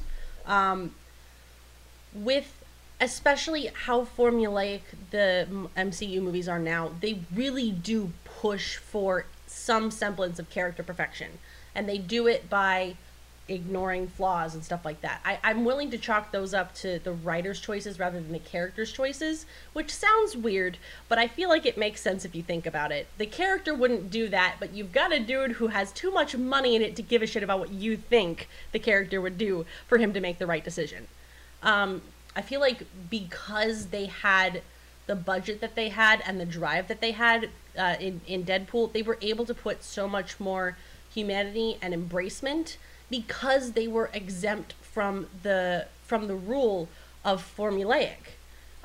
You see, you're right, in all of the Marvel films, you see this constant, look at me and all my flaws, look at me and how badass I am, oh no, I'm just gonna ignore them and get better, and ooh, look at me and my betterness now. And as they go on, it gets more and more different from what the character was originally written as. Mm-hmm. Like, when you look at Tony Stark from his first movie to his last and don't watch anything in between, it is such a jarring difference. Mm-hmm. And there are complete communication breakdowns because the characters were not given what is essentially a 7 to 8 minutes of sex scenes showing how awesome their relationship is? Is that all it takes? Because that's what it feels like. It feels like all it takes for these characters to have some semblance of, like, communication established is just a couple of minutes shown in a good way. Mm-hmm. And I don't know, that's my take on it. Like, I agree that it is definitely a problem more in main Marvel. I'm chalking it up to the fact that the bigwigs actually care about what happens there. They have so much money staked in what happens in the Avengers and all that stuff that they're forcing these narratives of these two have to be together and you have to make it happen, and this and all these they have all these arbitrary rules to dance around. I'm done. I got salty. I'm sorry. I do not like who's in charge of Marvel right now. No. You mentioned something about how the characters don't actually acknowledge their flaws. And Myra did too. This is a really good point. I love this point. And not only do they not acknowledge their flaws, they are rewarded for their flaws without growing from them. Mm-hmm. Yes. And you see that in spades. I know we keep going back to Iron Man, but we see this in spades with Iron Man. He's the golden boy. We could do it with Captain America, but you have so much more to talk about in weird ways. I feel like he actually tries to grow from his flaws, at least up until Winter Soldier. So he doesn't. So let's keep talking about Robert Downey Jr. But with Iron Man, he's all like, these flaws are what make me me, and I don't have to change that because everybody loves me, right? Mm-hmm. And there's such potential for growth, especially in Iron Man 2. Mm-hmm. Because he's actively dying, he's having an existential crisis, he's dealing with several different symptoms of PTSD. And he's literally at his lowest point. And you could only go up from there. But instead of actually having him become this deeply empathetic person, which I think he should have become, he doubles down. He doubles down and reaffirms the cockiness, reaffirms the narcissism, reaffirms all of his negative characteristics. And they're like, this is good writing. Whereas we have this $58 million budget film that the executives did not give a shit about, didn't even want to produce. And it's on par with Thor Ragnarok and Black Panther. Which were all better written than your stupid brothers could do. I don't remember their names. The Russos. Go ahead. Okay, on that note, I think with, again, since we're using Iron Man, I would say the flaws that Iron Man shows compared to Deadpool is Iron Man's flaws are not shown to the general public. And by that I mean is when you see Tony Stark in a general public ideal facility view thing, he acts like the perfect guy. Whereas Deadpool... No, keep going. Whereas Deadpool or Wade doesn't give a shit. He's like, okay, you and you see it before and after the whole mutation thing. Because you see it with the girl. He goes, I'm not a hero. I'm just doing my job. See ya. And he admits to his flaws. He admits and he accepts his flaws. And he doesn't show it from anybody. He doesn't hide it from anybody. Anybody who can see him off the street or in public knows his flaws. Whereas with Iron Man, only the people close to him truly know his flaws. People in the media see certain flaws. He still denies them. The drinking, yeah. The partying. But what I'm saying is that they see certain flaws. It's one of those that he puts on a mask and you see it less in Iron Man 2, but you see it more in Iron Man 1. He puts on this mask of, I'm in front of the camera, so I have to act a certain way. And I'm outside of the camera, so I don't give a shit. Whereas with Deadpool, I'm in front of the camera, I'm acting the same way. I'm outside of the camera, I'm acting the same way. And I'm accepting it. And I think you see it also in his interaction with the cab driver. Because, let's be honest, Tony Stark wouldn't have talked to a fucking cab driver. He would've been Absolutely like, not. Oh, you're driving? Okay. He would have tipped, though. He would have tipped. He would have paid his bill. Yes. But you see what I mean? He's they're more human interactions. They're not so much for publicity. I would soft disagree because you're right, he does play up certain characteristics for the media. However, I think the line, I'm a genius billionaire playboy philanthropist, really brings home That he owns it. He plays up his flaws, acknowledges them, and doesn't care about them. And the only flaw he really doesn't show is his imposter syndrome for the camera. Because that boy has deep imposter syndrome. Whereas Wade, they're very similar. They're almost like, I don't want to say foils, but parallels. Cut from the same block. The only difference between Wade and Tony is money. Because they both have an element of imposter syndrome. They both have an element of, I'm not worthy. They're both narcissistic, and they both get around. So they have this element of flamboyancy, and I would say that the only reason we have this facade, per se, from Tony is because he was raised that way. But the media has also seen him, like, flame out several times.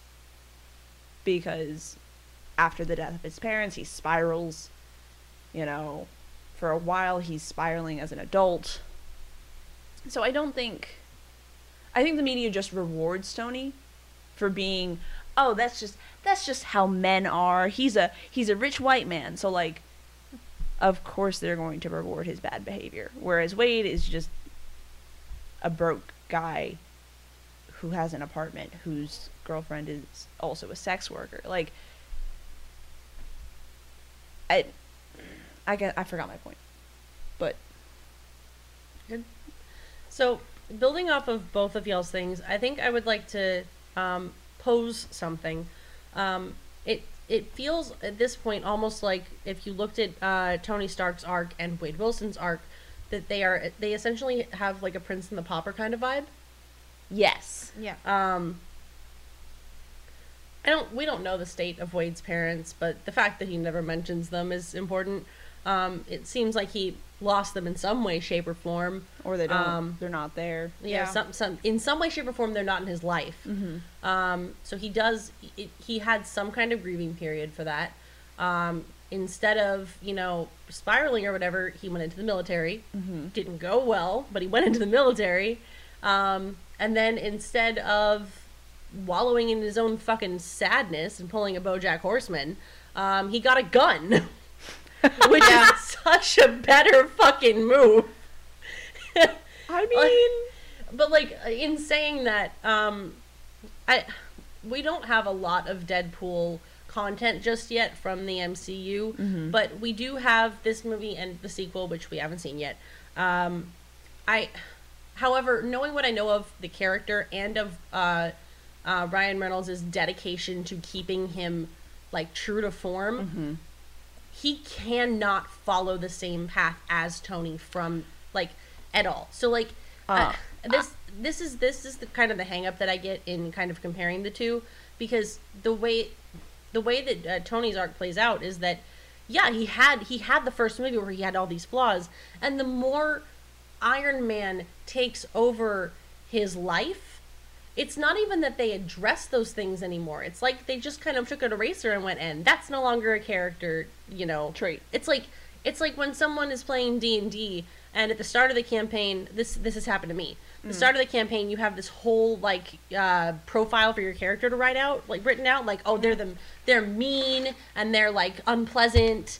But like if you get them when they're in a good mood, they might like help you out, and then like by the end of the fucking campaign, you have a sunshine ball. Mm-hmm. Like that's what it kind of feels like to me with Tony. It's like as the MCU progresses, they start erasing character traits of him and writing more in. They're like, this one doesn't fit anymore. We've made him so this can't fit, so we're just gonna pretend that never existed and we're gonna write this one in. Versus the way that Deadpool inherently works in the comics and in all forms of media he's been in. He is always loco coco crazy. Mm-hmm.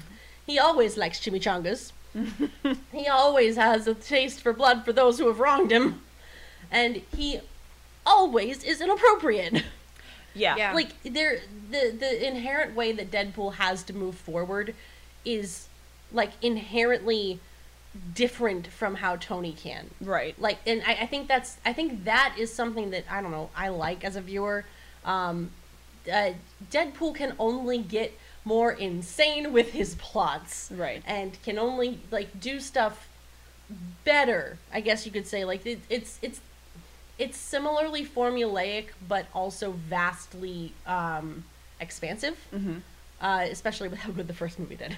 Yes. So yeah, as someone who has seen the second film, and I won't go too much into it, but they very much keep the core tenets of Wade Wilson and Deadpool there, because we established from the first film he has a soft spot for the little guys. He is ashamed of his past actions. He will royally fuck you up if you wrong him, and he loves his girl. And those core tenets remain true to the film, and they show it in spades in the second film, really. I'm really excited to hear that, because now I'm just even more excited to see what happens in the second movie. It has very much a different vibe. I mean, I would expect a different vibe, so that's fine. It's a little less comedic and takes itself a little bit more seriously. Not in like the way you would expect, but whereas this was like happy-go-lucky manic energy, the second's a little bit more depressive manic. Okay. Because events happen, and the way they set it up makes more sense. I'm not going to comment on this until I see it, but I am a little disappointed that we're moving away from happy manic. That's all I'm gonna say.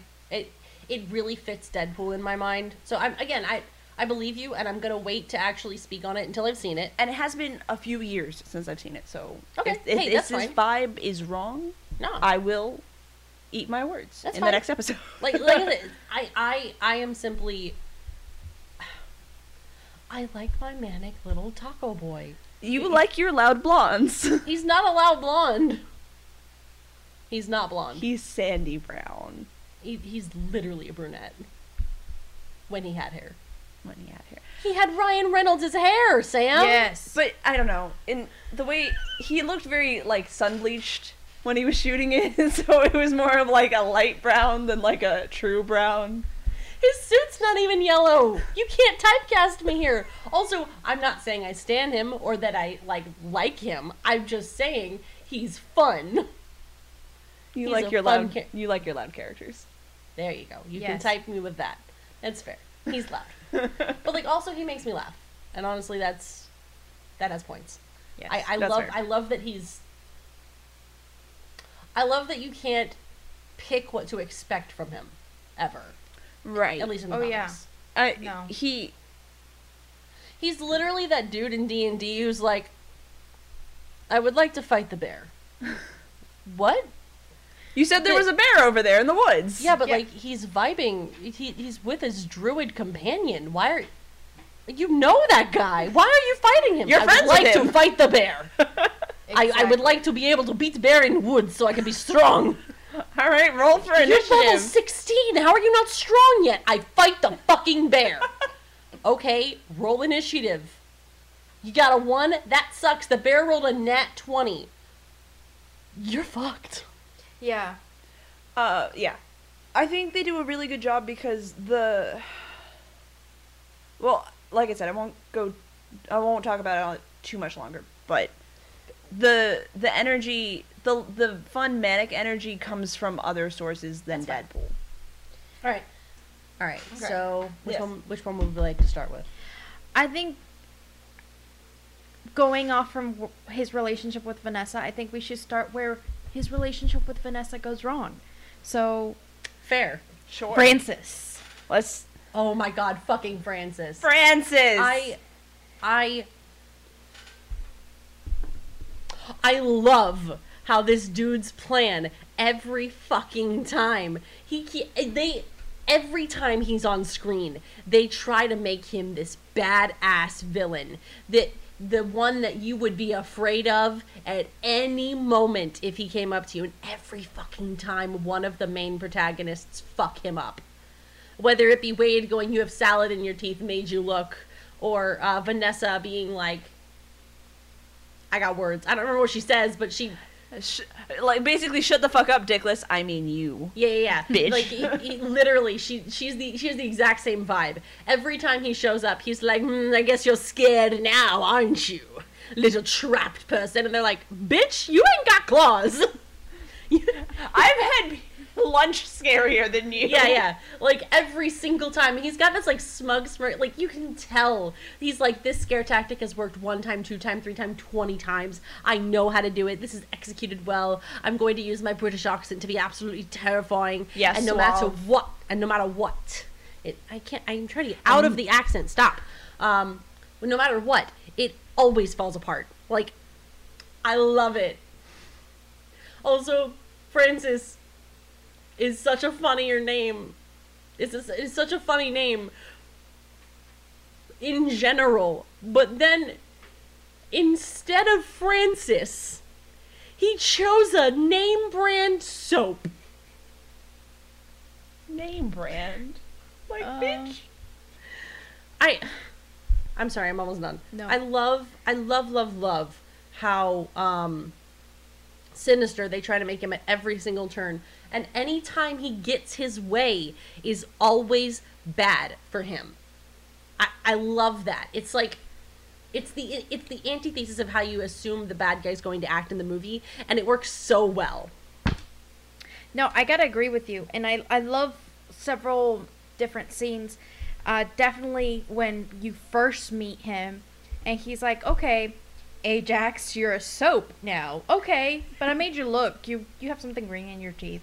And then he starts trying to guess his name, and you don't see him flinch. You see him keep this smug, I'm the bad guy face.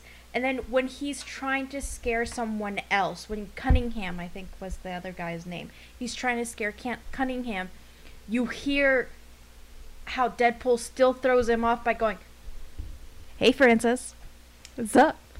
Yeah. I'm sorry, I have one thing to add. Okay. I was trying to think of the word, and he is so easily manipulated. That's the word I was trying to think of. He thinks he's a master manipulator, but he is actually the easiest person in cast to manipulate. It's Period. true. Because it's true, because you see it even in the very beginning before you know who Francis is.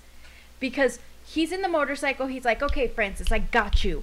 Because you're introduced to him as this scary guy. He's choking out this guy, going, we're doing this now. And then you have him literally playing into Deadpool's hands. He's like, okay, Francis, you pussy, come on. And then you see how the manipulation started back when he was even treating him. Mm-hmm. And then you see it again when he can't even get a word in with Vanessa, because Vanessa's like, okay, dickless, like, hello? You're not scary. You just got a British accent. And so it's really, I think that also makes part of the comedy in the film, because you're like, he thinks he's such a badass guy, and he literally is so easily manipulated by someone calling him Francis. Like, it's a dime turn. It happens, and he is immediately soured. Yeah, like, it's one of those great moments, because when they're in, the torture camp, essentially, one of his cellmates, essentially, is, like, on the verge of breaking. And so Wade is doing his best to try and keep him grounded, trying to, like, get him through this so he'll survive. And he sees Ajax go and try to fuck him up some more. And he's like, no, we were vibing? Excuse you? Francis? Bitch? And it's just so funny, because we're used to the, like, I'm going to finish my thought and then go back to the thought that I remembered. We see him so easily, like you guys said, so easily manipulated from his, name. And it's just, it's so good. And we know he's an asshole because he's eating an apple. So listen. Don't look at me like that. For context, we both looked at her like that. Don't look at me in that tone of voice. For context, we both looked at them like that. I'll fix it. Whenever there's this trope in media of, if the director wants a character to be seen as an asshole, he'll be seen eating an apple on screen.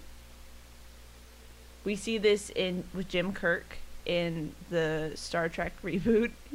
One of his first scenes, he's eating an apple. And Ajax is also eating an apple in his introductory scene during the arms deal. It's a thing. I've never. I maybe promise. I've never noticed this. I googled it, and it actually is a thing, and I'm kind of mad about it. The most obvious origin for this trope is the Bible's original sin of Eve biting into an apple offered by the devil. Oh, I didn't know that background, but it's from Screen Rant. I don't know. I mean, I just have never noticed it. Hold on. We're going on this tangent because it's fucking worth it. How did I not know this? Hold on. Okay. Here are some people eating apples. The first one referenced is Ajax, but I'm pretty sure this was written back when that movie was... Yeah, this was written a couple years ago. So, it makes sense that they were referencing that first. Draco also eats an apple. Oh, motherfucker. In Harry Potter and the Prisoner of Azkaban. He does. Anyone seen Friday Night? It's a vampire movie. It's okay. The bad guy eats one. In Pirates of the Caribbean, Hector Barbosa eats an apple. Right, because he goes, I can't taste it. Yeah, some people blame it on the Bible. Other people blame it on the original Snow White and the Seven Dwarves story, where we just associate apples with evil. Yeah, it's very interesting. I had no fucking idea. Neither did I. All right, we can get off the apples now. That's something I never knew. That's really cool. Yeah, I didn't know that either. And now that you mention it, I'm like, there's so many apples. There's so many apples. I'm wondering, is this like just a Western thing? That's just something we do? I think That's so fucking weird. You know what? Now I'm gonna have to go watch my. I wonder how many anime. No, how many animes? Because even my fucking Korean soap opera that I gotta show you guys, the main the guy who first is introduced as maybe the bad guy is eating an apple. How about eating broccoli? In Death Note, Ryuk eats apples. The god of death that literally is the catalyst for the entire series. Shit. He literally loves apples. And they're red. Usually. Does that make him the hero? It makes him neutral, I think. Yeah, because I think... Well, death is always neutral. Yeah. Every embodiment of death. In Soul Eater, Medusa the Snake Witch is also associated with apples, and she's the main bad guy for the first portion of the series. Oh, shit. Okay, we can move on now. I'm over it. I have unlocked something. Jace has gone down a rabbit hole.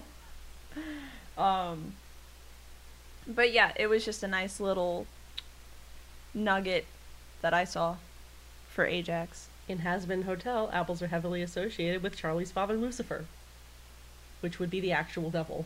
Oh, well, that would track if we're going with the biblical explanation. Yeah.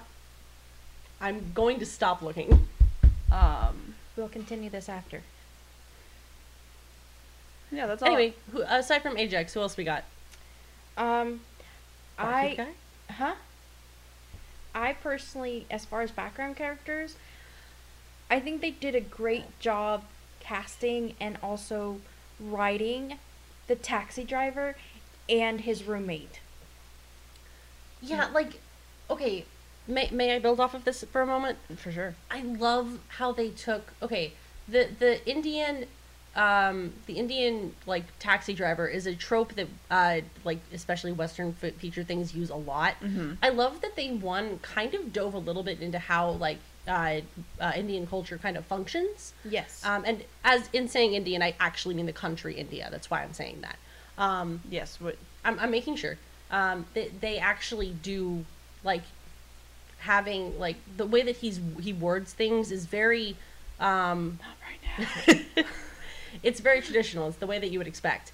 And his accent is not offensive. It's present. It's very clear. His English is very clear. It's very concise, but he does have a bit of an accent.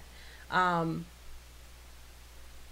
love him. He's so well written as a background character. Yes. He has like character growth as a background character. Growth. Development. He has development. I would give him development. Okay, because like, okay, can I point something out real quick? Yes. I'll be fast. He got into an accident with his kidnapped cousin in the back of the seat. A bag loaded with guns in the passenger seat. And the accident crushed the cousin. He was screaming. That boy's going to jail. 1,000 years dungeon. So, fun little tidbit that I noticed. The garbage truck he runs into. Mm-hmm. It's the same one that Deadpool falls into when he jumps off the bridge. Salsa, water, and lemon. So, yes, I just love the fact that he literally, you meet this taxi driver and he's like, yeah, you know, I'm just depressed. Depressed about my love life. I don't have you know, my cousin stole the woman I love. And he never really says love. He says that she would have made a great wife. An agreeable Yes. wife. Agreeable. yes, which also plays a little bit into Indian culture because Yeah.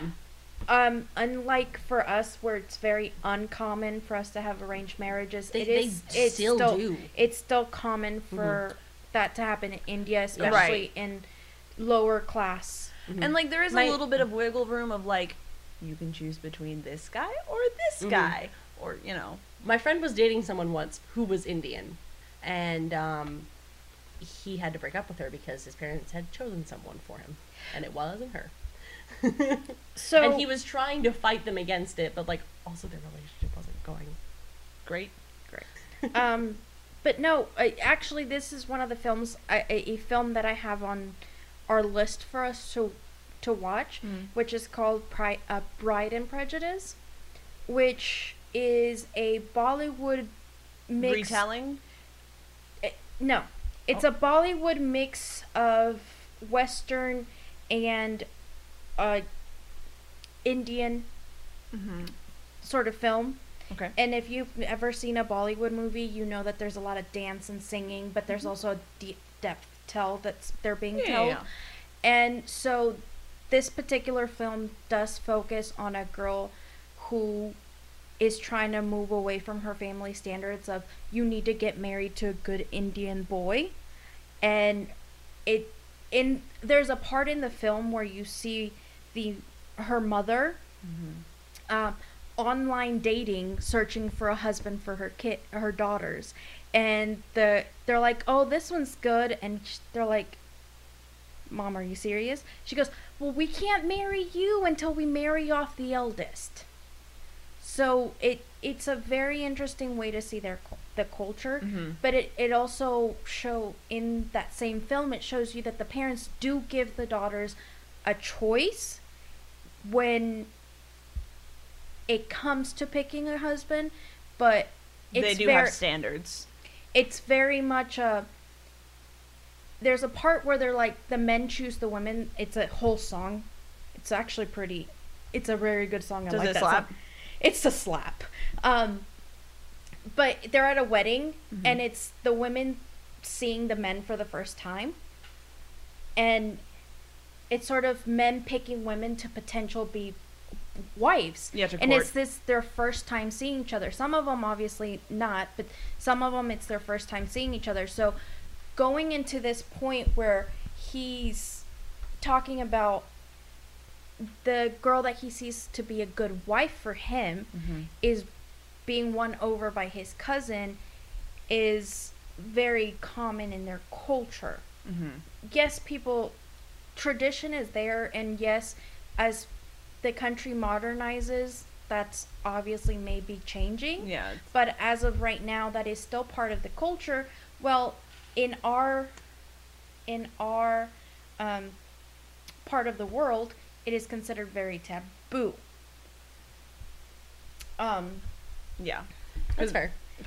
But I like the fact that even though he's going, okay, my cousin's stealing my girl, Deadpool still goes, fight for her, man. Get your cousin out the way and fight for her. Get her back. Get your cousin out the way and put him on her doorstep. And he literally takes that to heart. Literal word for word. He's like, all right, yeah, I will do that. I feel like this is the reaction that he has to that, and his reaction to him having him tied up in the back of the car at the end of the movie is really telling on how Wade's mental state was never peak performance. No. Like it was never on point. We were not headed for the Golden Gates initially. So No. I really like that subtly kind of, this dude that he barely knows kidnaps a guy and he's like, kill him. No, I'm telling you in real words right now to kill him and gut him like a fish. And the whole time. it's not something a sane person would say.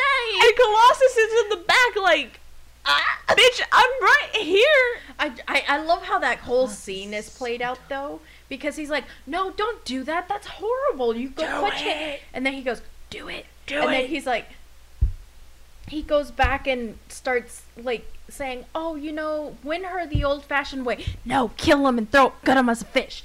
And then he's like, no, you're such a smart guy. Do it. And you're like, we can still hear you. Your friends are in the back seat. Friends is a heavy word. Your coworkers are in the back seat. Coworkers are a heavy word. Accomplices. And I also loved in that whole scene also that he already has the Deadpool sign as his screen for Deadpool. And he's only met the guys like twice. He's like, I will cherish this little mad white man forever. So, on the subject of Colossus, if we can back up a step or two. Oh, for sure. I feel, okay, this is like me kind of like projecting onto like science onto the world of fiction again. We know. I'm sorry. We've been here. Yeah. I live here. Damn, you live like this? Sorry. Yes, that's fine. Also, that keeps happening. Sorry. I feel like metal, because he's made of like titanium, right? I think something like that. Let me just Google. I feel like that might not be conducive to good hearing. I don't know. It depends, because I mean, hearing comes down to your nerve endings. No, your bones vibrating. Oh, there's two types of hearing. So it's the.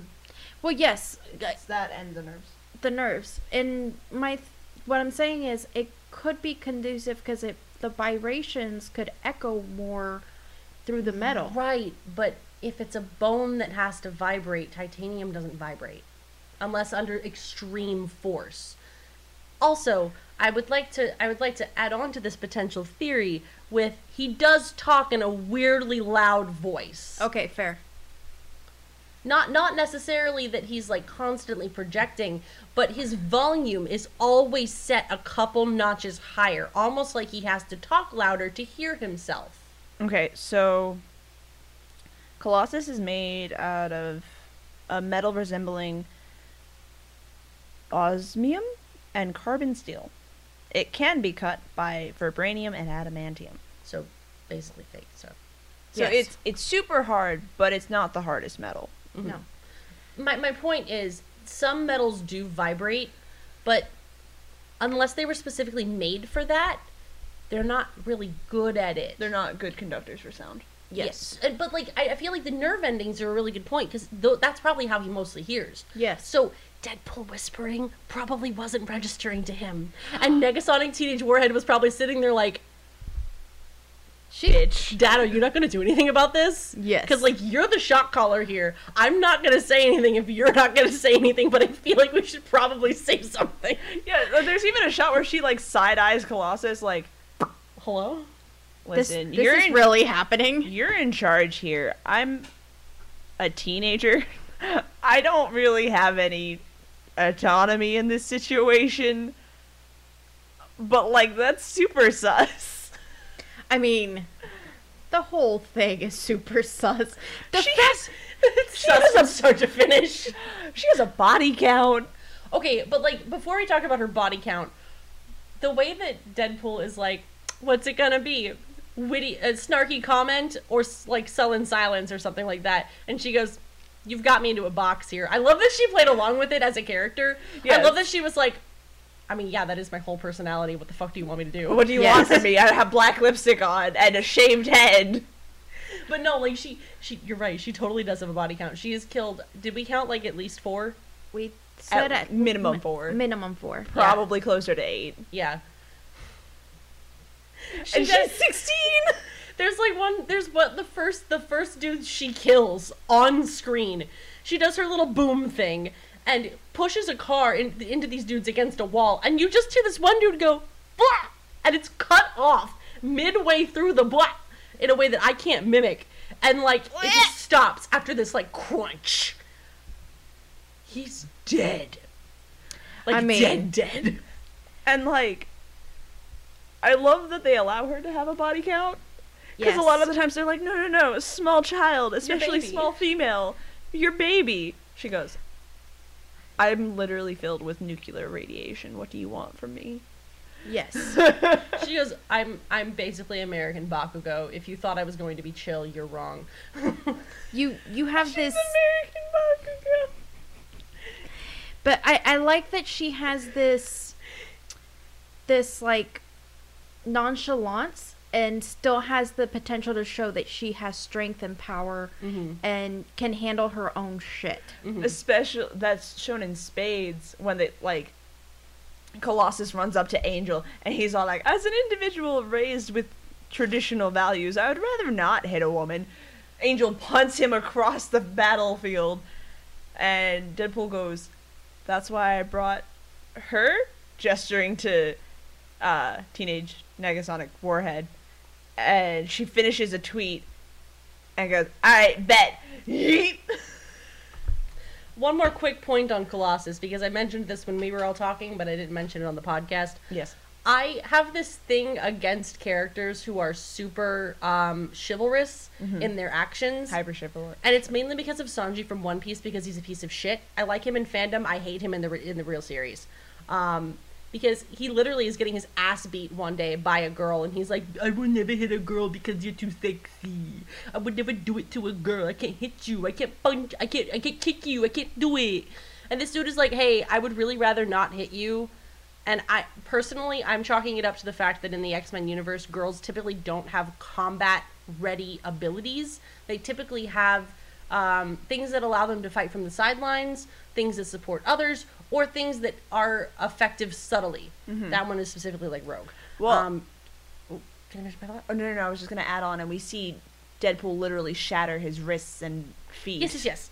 So he's proven to be hard. We get it. I'm sorry, I'm losing it. There you go. So the fact that he has like a bit of apprehension, that what I just said coupled with traditional shit, he's like, oh, I don't want to fight the girl. But the second that girl is like, I can take you and I can probably win, he goes, oh, business shoes, let's go. Get me a tie. I gotta go to work. And they duke it out for the rest of the scene. They do. Yes. Like he holds no punches and he still kind of loses. I have a feeling that he's used to being able to literally throw his weight around. Like, he's never been punched like that before. Yes. So the second she dukes him, he's like, I might have an issue. That's never happened before. Yeah, I might actually have to, like, try. But you actually still see his chivalry when her boob comes out of his shirt and he goes, wait. Sorry. Oh. And I love He's I like, love wait. Let me, You're a beautiful woman, but, oh. I'm not love how gonna she punch told you while you were... I'm gonna fight you while you're not properly clothed. I love that she goes, oh, that's so nice, and then dick punches him. Yeah. Like, she completely uses the patriarchy to her advantage to get a one-up over him. I shouldn't be rooting for the villain, but that was the best use of, like, girls get it done. Yeah, you can't fight when titty out. She can. She was like, oh, that's considerate. Tucks back in. Boom. Yes. No, but I really like the background characters in this film. Everyone is so well rounded. And then the neighbor or the roommate who, like, he ends up meeting her because she's like, oh, lemon and Vinegar. vinegar Vinegar or salt? Seltzer water. Oh, seltzer water. You're right. Lemon and salsa water to remove blood. And you're going, oh, okay. And then you realize she's blind, and the only way she recognized that was smell. Yeah. Smell, and he took that and went, you cool, let's move in together. I really wish we had gotten to see how he convinced her to do that, because in my head it was less of a, all right, let's move in together, and more of a, hey, old lady, tell me more about your stuff. Gosh, it's getting late. Do you mind if I crash in your spare room? Hey, do you want groceries? Do you want to just vibe? I live here now. I don't know if I told you that last night, but you let me in. You gave me a crumb, and now I live here. You show me human affection, something I'm not used to. I'm your problem now. Yeah, basically. And that I like that because she doesn't give two shits that he's there. She's like, okay, well, I'm buying an IKEA thing. What do you think? Should we go with this one or this one? Wait. Also, the fact that they can call them by their actual names, I could never. They're like, no, get this one, this one by name. No, this one by name. This one by name sucks. And the fact that he has his blind, elderly roommate assembling IKEA furniture will never not be funny. The fact that she actively tries is honestly the best part of it. Because, like... She's successful to a degree, too. Yeah. To a degree. It stood up. For how long? Until Wade got home. No, she finished it as Wade got home, sat down, and it fell apart. So its lifespan was 5 seconds. She still finished it. Like, didn't have a back. No. I love her. That's fine. Like, she provides a level of visual comedy alongside of just being her own person. Like, really the only thing they gave her was that she used to be addicted to cocaine and now she can't get it because she can't see, which, wrong. But, like, still. No, and I think also it gives this level of another depth for Deadpool, because then she's like, dude, you know, she's gonna love you who you are. Yes. And he's like, no, you can't see my face. You can't see what I look like. And she's like, love's blind, bitch. Get your shit together. And then he has the audacity to touch her cheek with that gross-ass baby hand, and she's like, it's smaller than normal. Why is your hand so small? Am I crazy, or is your hand very small? And then he has the audacity to go, get out, because I'm about to do something. The amount of dick jokes in this fucking movie. I never thought that I would laugh as hard at dick jokes as an adult. As an adult. I need to preface with that. As an adult, I thought I'd be grown out of this shit by now. No. But no, every time, even when I was like, I'm not gonna let it get to me this time, I would still go... Well, and like, the level of physical affection they have with each other is very interesting for a non-romantic platonic relationship. I mean, it seemed like they were the only people they had. Yeah, well, but like, I don't know. He felt like it was a motherly... Yeah, you see Wade rest his head on her shoulder. The fact that the touching of the face wasn't the weird thing about that moment. It was the baby hand, which implies that he gently caresses her face on a regular basis. Yes. Sam, I have one important question for you. Okay. You with your future vision, I need to know. Oh, okay. Does she move in with Deadpool and Vanessa? Because that would be the funniest shit on the fucking planet. Oh. Right. You didn't even think about it, right? You're just gonna have to wait and find out. Fuck you, tell me now. No. Thank you, bye. And if you lied to me, I will kill you. No, I don't. I haven't lied to you. That was the most clunky line I've ever heard! I wonder if she doesn't remember. I'm gonna Google it. Don't. No, there's a major spoiler there. I don't care, I'm literally Googling it. Tell me or I Google it. So, she doesn't move in because Vanessa and Wade move in together. Okay. That's then something happens. That's fine. And then I can cut that. I can cut this out. That's all. I just wanted to know if the blind lady moved in with them, because it would be a very funny, hey, my friend is coming with me too. Is that okay? Hey, Vanessa, I made friends with this lady. Cocaine addict. With this cocaine addict, ex-cocaine addict. You would do it if you could. No, You're right. He told her there's cocaine hidden in this house. Now you have to find it. He fucking lied. He said there's cocaine, there's some an ungodly amount of cocaine hidden somewhere in this house, right next to the cure for blindness. Oh, right. But do you know what happened right after that? Wade left the building, and the guy from the bar was like, do you want to party? He has so many rights. He's such a cool character. Like, he's me if I was ever in that situation. He is the plucky side character that all sardonic humorist He's people. the barkeep. He's the barkeep that's awkwardly close with the party. Yes. He is the NPC that if anything happened to, all adventuring parties would be like, put... It literally happened. Yeah, because he gets roughed up a little bit at the bar, and everyone in the bar... Every adventuring party within a 30-mile radius. When you put our bar down! You put our barkeep down! Also, when the guy who was going to send him to Ajax's lab pops up, he goes, hey, this guy's looking for you. I feel like it would further the plot if you go talk to him. Yeah, the meta in this film is chef's kiss. Meta has to be done right, but when it's done right, mwah. Chef's kiss. And I do like the fact that he even helped him get his name, and it's like, well, Captain Deadpool. No, He's like, that's no, stupid. No. Just Deadpool? Just Just Deadpool. Okay. Clink.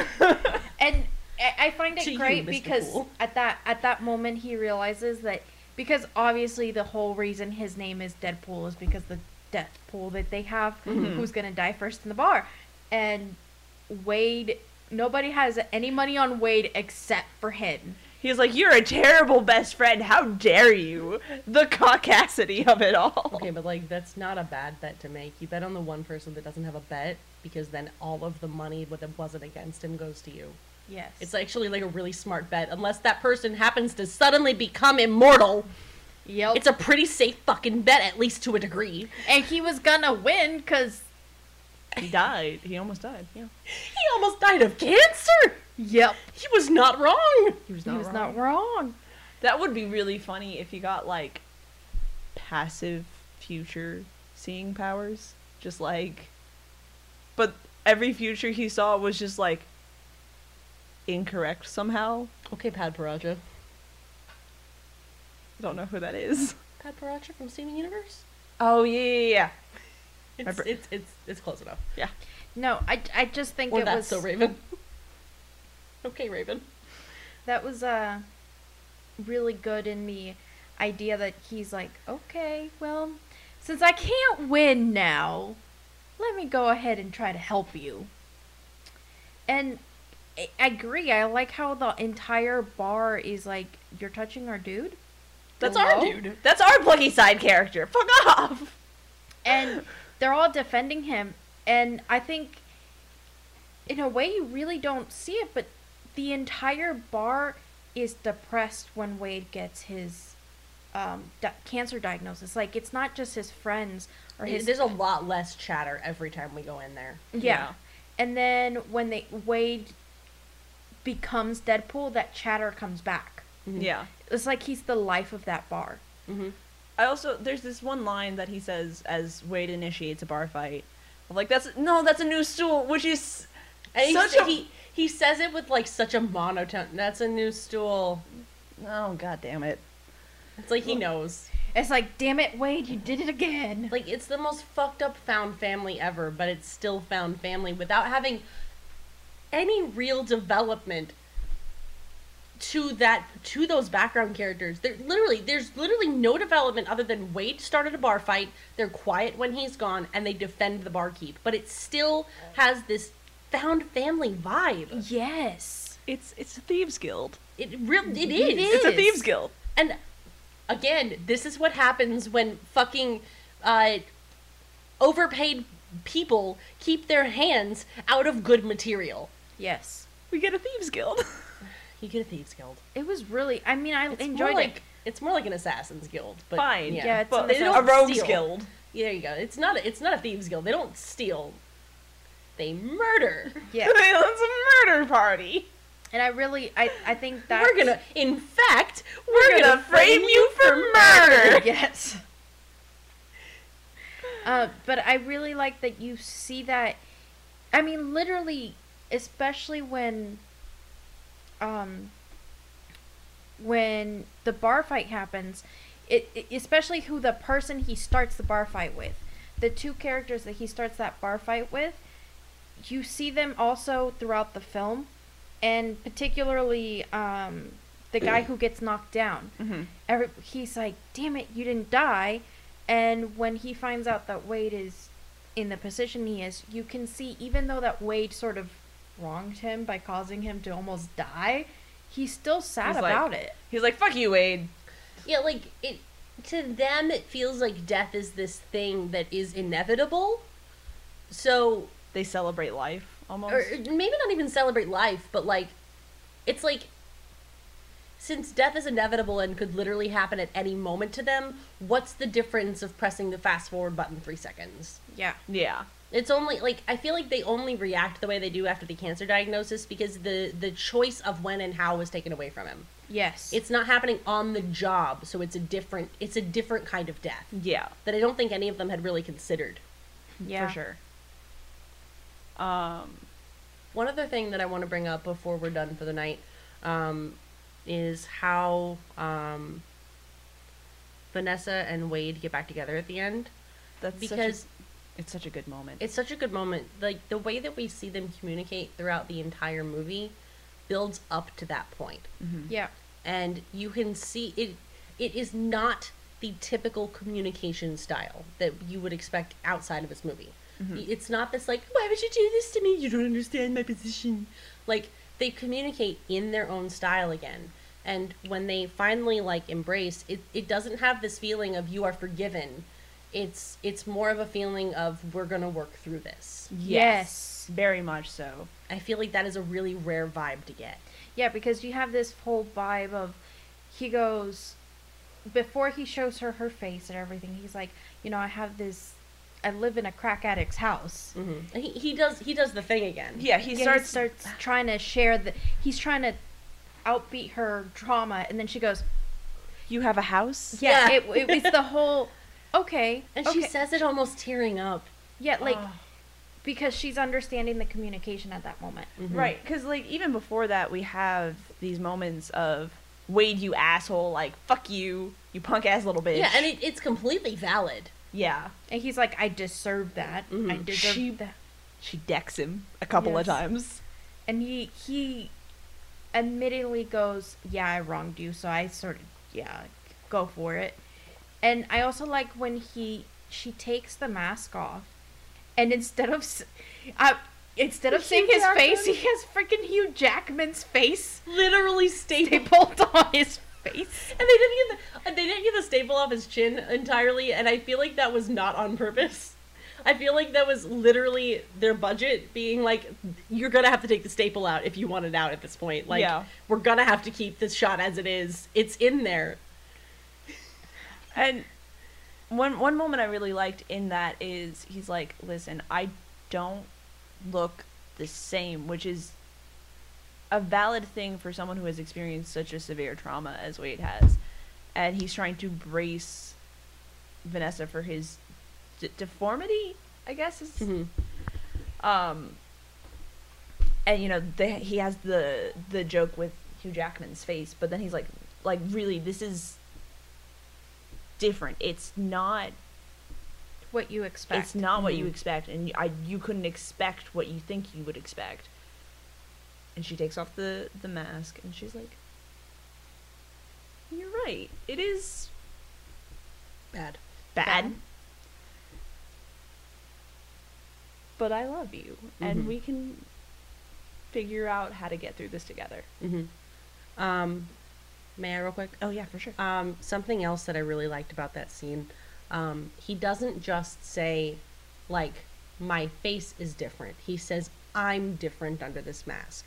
And this is post him getting stabbed in the brain.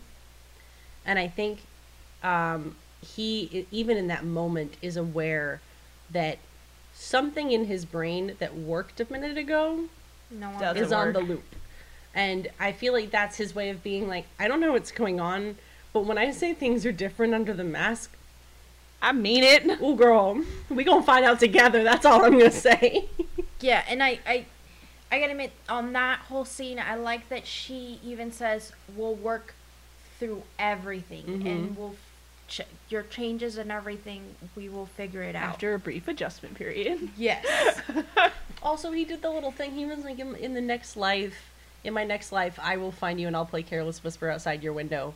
And he fucking did it! Yes! This is basically his second life. He gets a second win from the cancer, and he did it. I know. On a cracked screen. And he goes, wham!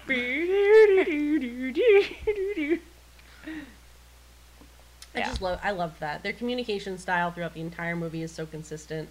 Yes. And again, you don't need a huge budget to write this kind of shit. What they've done on such a small budget is so impressive. It's amazing. From start to finish. I'm so mad. Give them more money. But, like, keep your hands out of it. Yes. Yeah, give them enough money that they can make the movie they want to make, but... Back the fuck off. But stay over there. Get a crucifix. Stay in your box that you started in, because just because it's making you money now doesn't mean you get to put your grimy little shit-ass hands in it. Fuck off, Disney. You weren't funny before, and you're not funny now. Yep.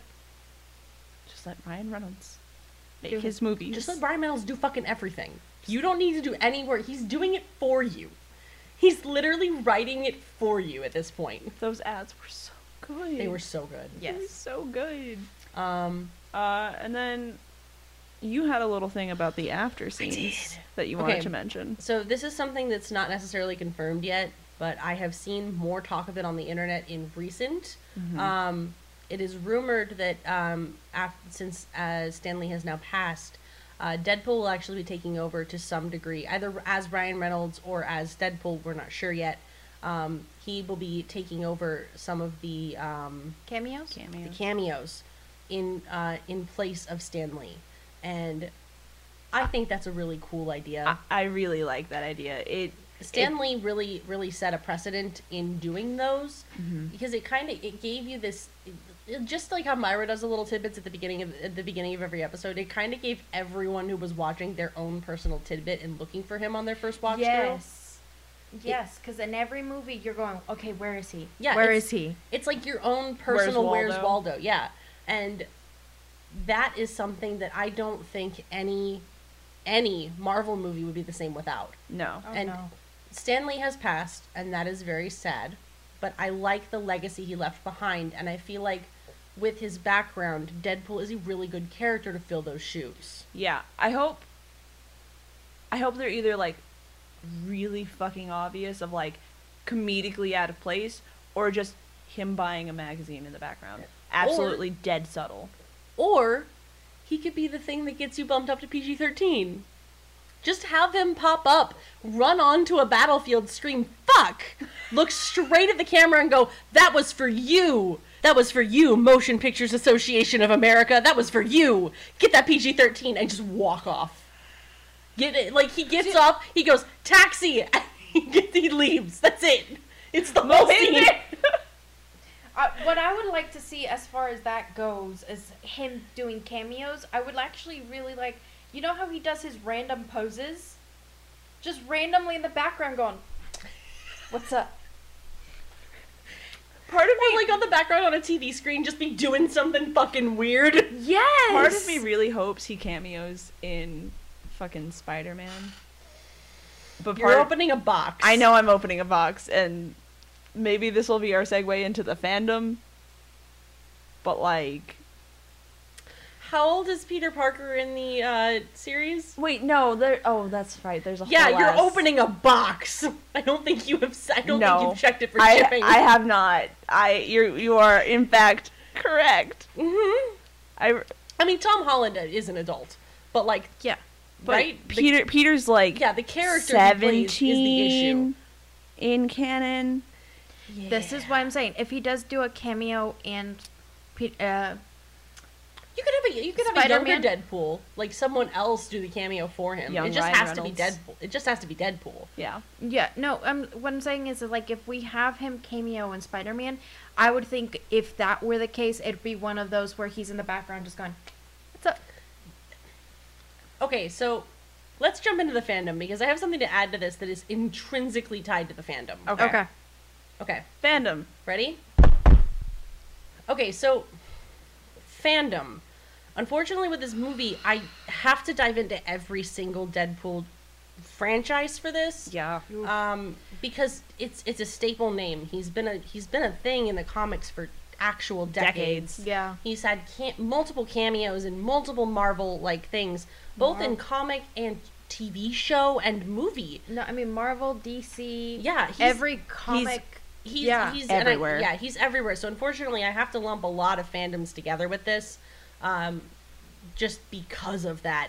But on the surface, I will mention the Deadpool character outside of the film, like cosplayers, have really gotten a bad rap. There are some good ones, but a lot of people who dress up as Deadpool have been categorized as like just the annoying person, you know? The one who, like, wants a reason to be chaotic, and that reason is because they're dressed up as Deadpool, and not, like, the fun chaotic. But like, the asshole chaotic. Like, the asshole, you're putting people at risk kind of chaotic. You've crossed too many lines, and now you are crossing boundaries. Yeah, I gotta admit that the amount of Deadpools at the last Dragon Con that was actually, like, live was actually pretty cool, because they had Deadpool of everything. Yeah. They had a Deadpool Pope, and I was like, yeah, that's something that I love of the fandom. Like, okay, yes, I just said my thing, but in the same vein, Deadpool cosplayers are so creative in their ways of Deadpooling. Yeah. Like, you can find a Deadpool for every occasion. Yes! Yes! Christmas Deadpool, Halloween Deadpool, like Church Deadpool, Jesus Deadpool. There's literally so many, and that's something that I love from all fandoms, the sheer creativity. Yes. And the popularity of the movie just kind of made that something that was like a given, because he was already known for jumping around. I saw an Ash once. An Ash Deadpool. Ash Deadpool. Like he had a Pikachu and everything, and this was before the Detective Pikachu movie. This was years ago. That's super cool. Anyway. So aside from that, delving into the actual fandom, I didn't look up the stats on AO3 because I've been there. There's a lot of fics about this dude. Lots. There's a lot of art about this dude. It varies, and I cannot give you a positive or negative score because I would have to go so extreme in each direction, it doesn't matter anymore. They negate each other. Yeah. We land in this very vague negative space of it really just depends on how you type your search and in what search engine and what platform. Yes. Whatever you're looking for, it's there. You can find it. What's that rule? Rule 43? 34? I always forget. Rule 34 is made for Deadpool. If you didn't know, Rule 34 is if it exists, there's porn of it. Now imagine the dude who is in every single fandom on the planet by default, thanks to the fourth wall breaks, and that statement I just said. Proceed with caution. I cannot protect you from everything in this fandom. However, delving a little off that topic, I don't want anyone who's new to this fandom to jump in without knowing that. It's the only reason I always bring that up, because if you're not looking for not safe for work content, knowing how popular it is in the fandom you're about to jump into is something that I like to know. Like, yes. I'm not saying it's always bad or always good, but like sometimes you're like, I just want this show to stay wholesome, or I'm just here for this one thing, and like the sexy times are not about it. So anyway, the fandom as a whole typically ships Deadpool with Spider-Man, and that's because of a lot of connotations with the original comics. There's a few, actually a good number of issues with Spider-Man and Deadpool in a crossover where Deadpool is very flirtatious towards Spider-Man, and in some instances he's kind of like a little weirded out by it, and in other instances he plays into it, and then sometimes he plays into it a little too much, and he's like, whoa, let's back up a second, and Wade's like, no, you already said it, it's too late. So the fandom kind of takes that as like, you said it, not me, and ships them, which is why I was saying it would be kind of risky to have him in any of the Peter Parker ones in anything other than like a background shot or something, because the fans intrinsically ship Peter Parker as he is in the comics as an adult. With Deadpool, you're inviting a specific clientele. So what I'm thinking, because they have openly stated that Tobey Maguire, is that his name? Yeah. And Andrew Garfield are both going to be cameoing in the next... That actually would be a really good reason why. In the next one. Okay. So the only reason I brought that up is because if they're already doing some weird crossover bullshittery... He's the perfect fit again. He's the perfect fit again. Also, that gets rid of my initial fear of the fandom doing the bad things. And he has two adult persons Done. to interact with. But I think if they're gonna do it like they do with Stan Lee, if we're going with Deadpool or Ryan Reynolds cameoing like Stan Lee did, it's always been like you have these damn kids or damn Captain America or Yes. or who was that? Sort of it's quick, it's one-liners, you're in and out. Yes. And if that's what they're gonna do with Deadpool, you're not gonna have him really interact with the main cast. Mm-hmm. He's really in the background, sometimes not even there. He's just passing by. Hey, Myra. Do you know what was a really popular ship when I was still in high school on the internet? No. A character from Naruto and a character from Italia. Would you like to know why? Crack ships. They had the same voice actor. If you give them any fodder, they'll ship it. That's the only reason I was concerned. Because if you give them anything, I mean, it's already been shipped. No. I'm worried about the age difference. Okay, yes, I I'm worried agree. about consent. Because Wade is a whole ass adult. Like, No. he is in his 30s-ish, 40s. And that is the only reason I was pointing it out. Anyway, aside from, I don't really remember where bleh. Cameos and Peter Parker. Yeah, so, Sam brought up a good point. So long as the next Spider-Man installment in the MCU is going to have, like, the Into the Spider-Verse kind of vibe, this might not be something to super worry about. But I don't want the bads spreading more. So I've got my fucking eye on you. I know you're there. And I don't like you. Unfortunately... I think none of us like them. Yes, well. Alright. Yeah, unfortunately, Deadpool's one of those characters that tends to attract the worst corners of any Everything. fandom. Yeah. He is chaos incarnate, which can be very fun and cool and toxic. Yes. Anyway, long story short, the fandom is a really mixed bag as far as Deadpool comes, just because you're not getting just the Deadpool movies fandom. You're getting every fandom he's ever touched and then some, because people already write crossovers. Oh, God, Like, yes. you're getting such a huge bag. It's virtually It's hard impossible to like sort through. So, on that note, I'm going to personally, I would give the fandom maybe like a C. Yeah. Like, it's not so toxic that it's like, you know, a huge issue, but like those corners exist and they do drag the fandom down. Yeah. There are good corners, and it's easy to stay in the good corners, but like any fandom, those negative corners that you try to avoid do sneak up on you. Yeah, and because of the size of Deadpool, the Deadpool franchise in general, that all is magnified by a lot. Mm-hmm. So their negative side is the size of some fully grown fandoms. Yeah. Just because of how big it is. Mm-hmm. Anyway, that's all I have on fandom. Mixed bag. Proceed with caution in most directions just because of how big the fandom is and how varying the content is. Just be really careful. There's some cool art out there. There's some really cool art. Just, if someone says they stan Deadpool, maybe treat them like people who stan Rick Sanchez. Mm-hmm. Back away slowly and watch them to see what they do. Yeah. Yes. Like, there was this one piece that I saw forever ago of Deadpool and Spider-Man had to team up for whatever. And, Deadpool was acting in standard Deadpool fashion. But the body types that they had of, like, how they were drawn, Deadpool was built like a man who can swing swords. So he has big shoulders, really large, bulky muscles. Yeah. And Spider-Man was like this slender little, gymnast type. Comic canon. Yeah. And I really liked that. It was like, I don't know. I follow a blog on Tumblr, actually, still to this day, that's literally just Spider-Man and Wade married, living out their married life. And they're just like... I've seen that. It's so cute. It's real wholesome. Especially when you see Wade as wearing a little apron.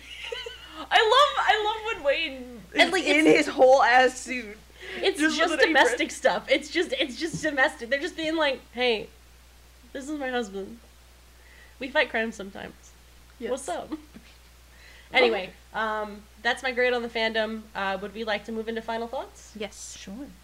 Final thoughts. Yes. Those final thoughts. I have some. We're talking about Deadpool. Electric Yes, Deadpool. If you're like me and were an idiot and had not seen this movie, go see it. Please. It's really good. Yes, it's a little bit gruesome if you're not into that gruesome, bloody death. But it's a good film. It's funny. It's got everything. It's got romance. It's got fun little comedy. It's got blood. It's got fights. I mean, it's got everything. It's a well-rounded film, so I say yes, go see it. Yeah, I don't know. I'm just gonna start over. I had like 5 thoughts going at 1,000,000 miles an hour.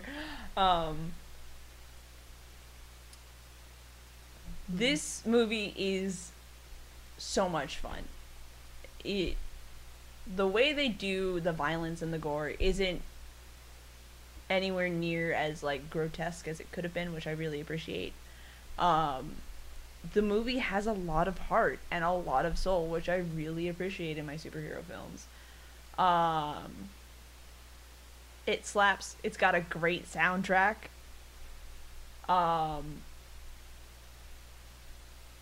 Yeah, lots of fun.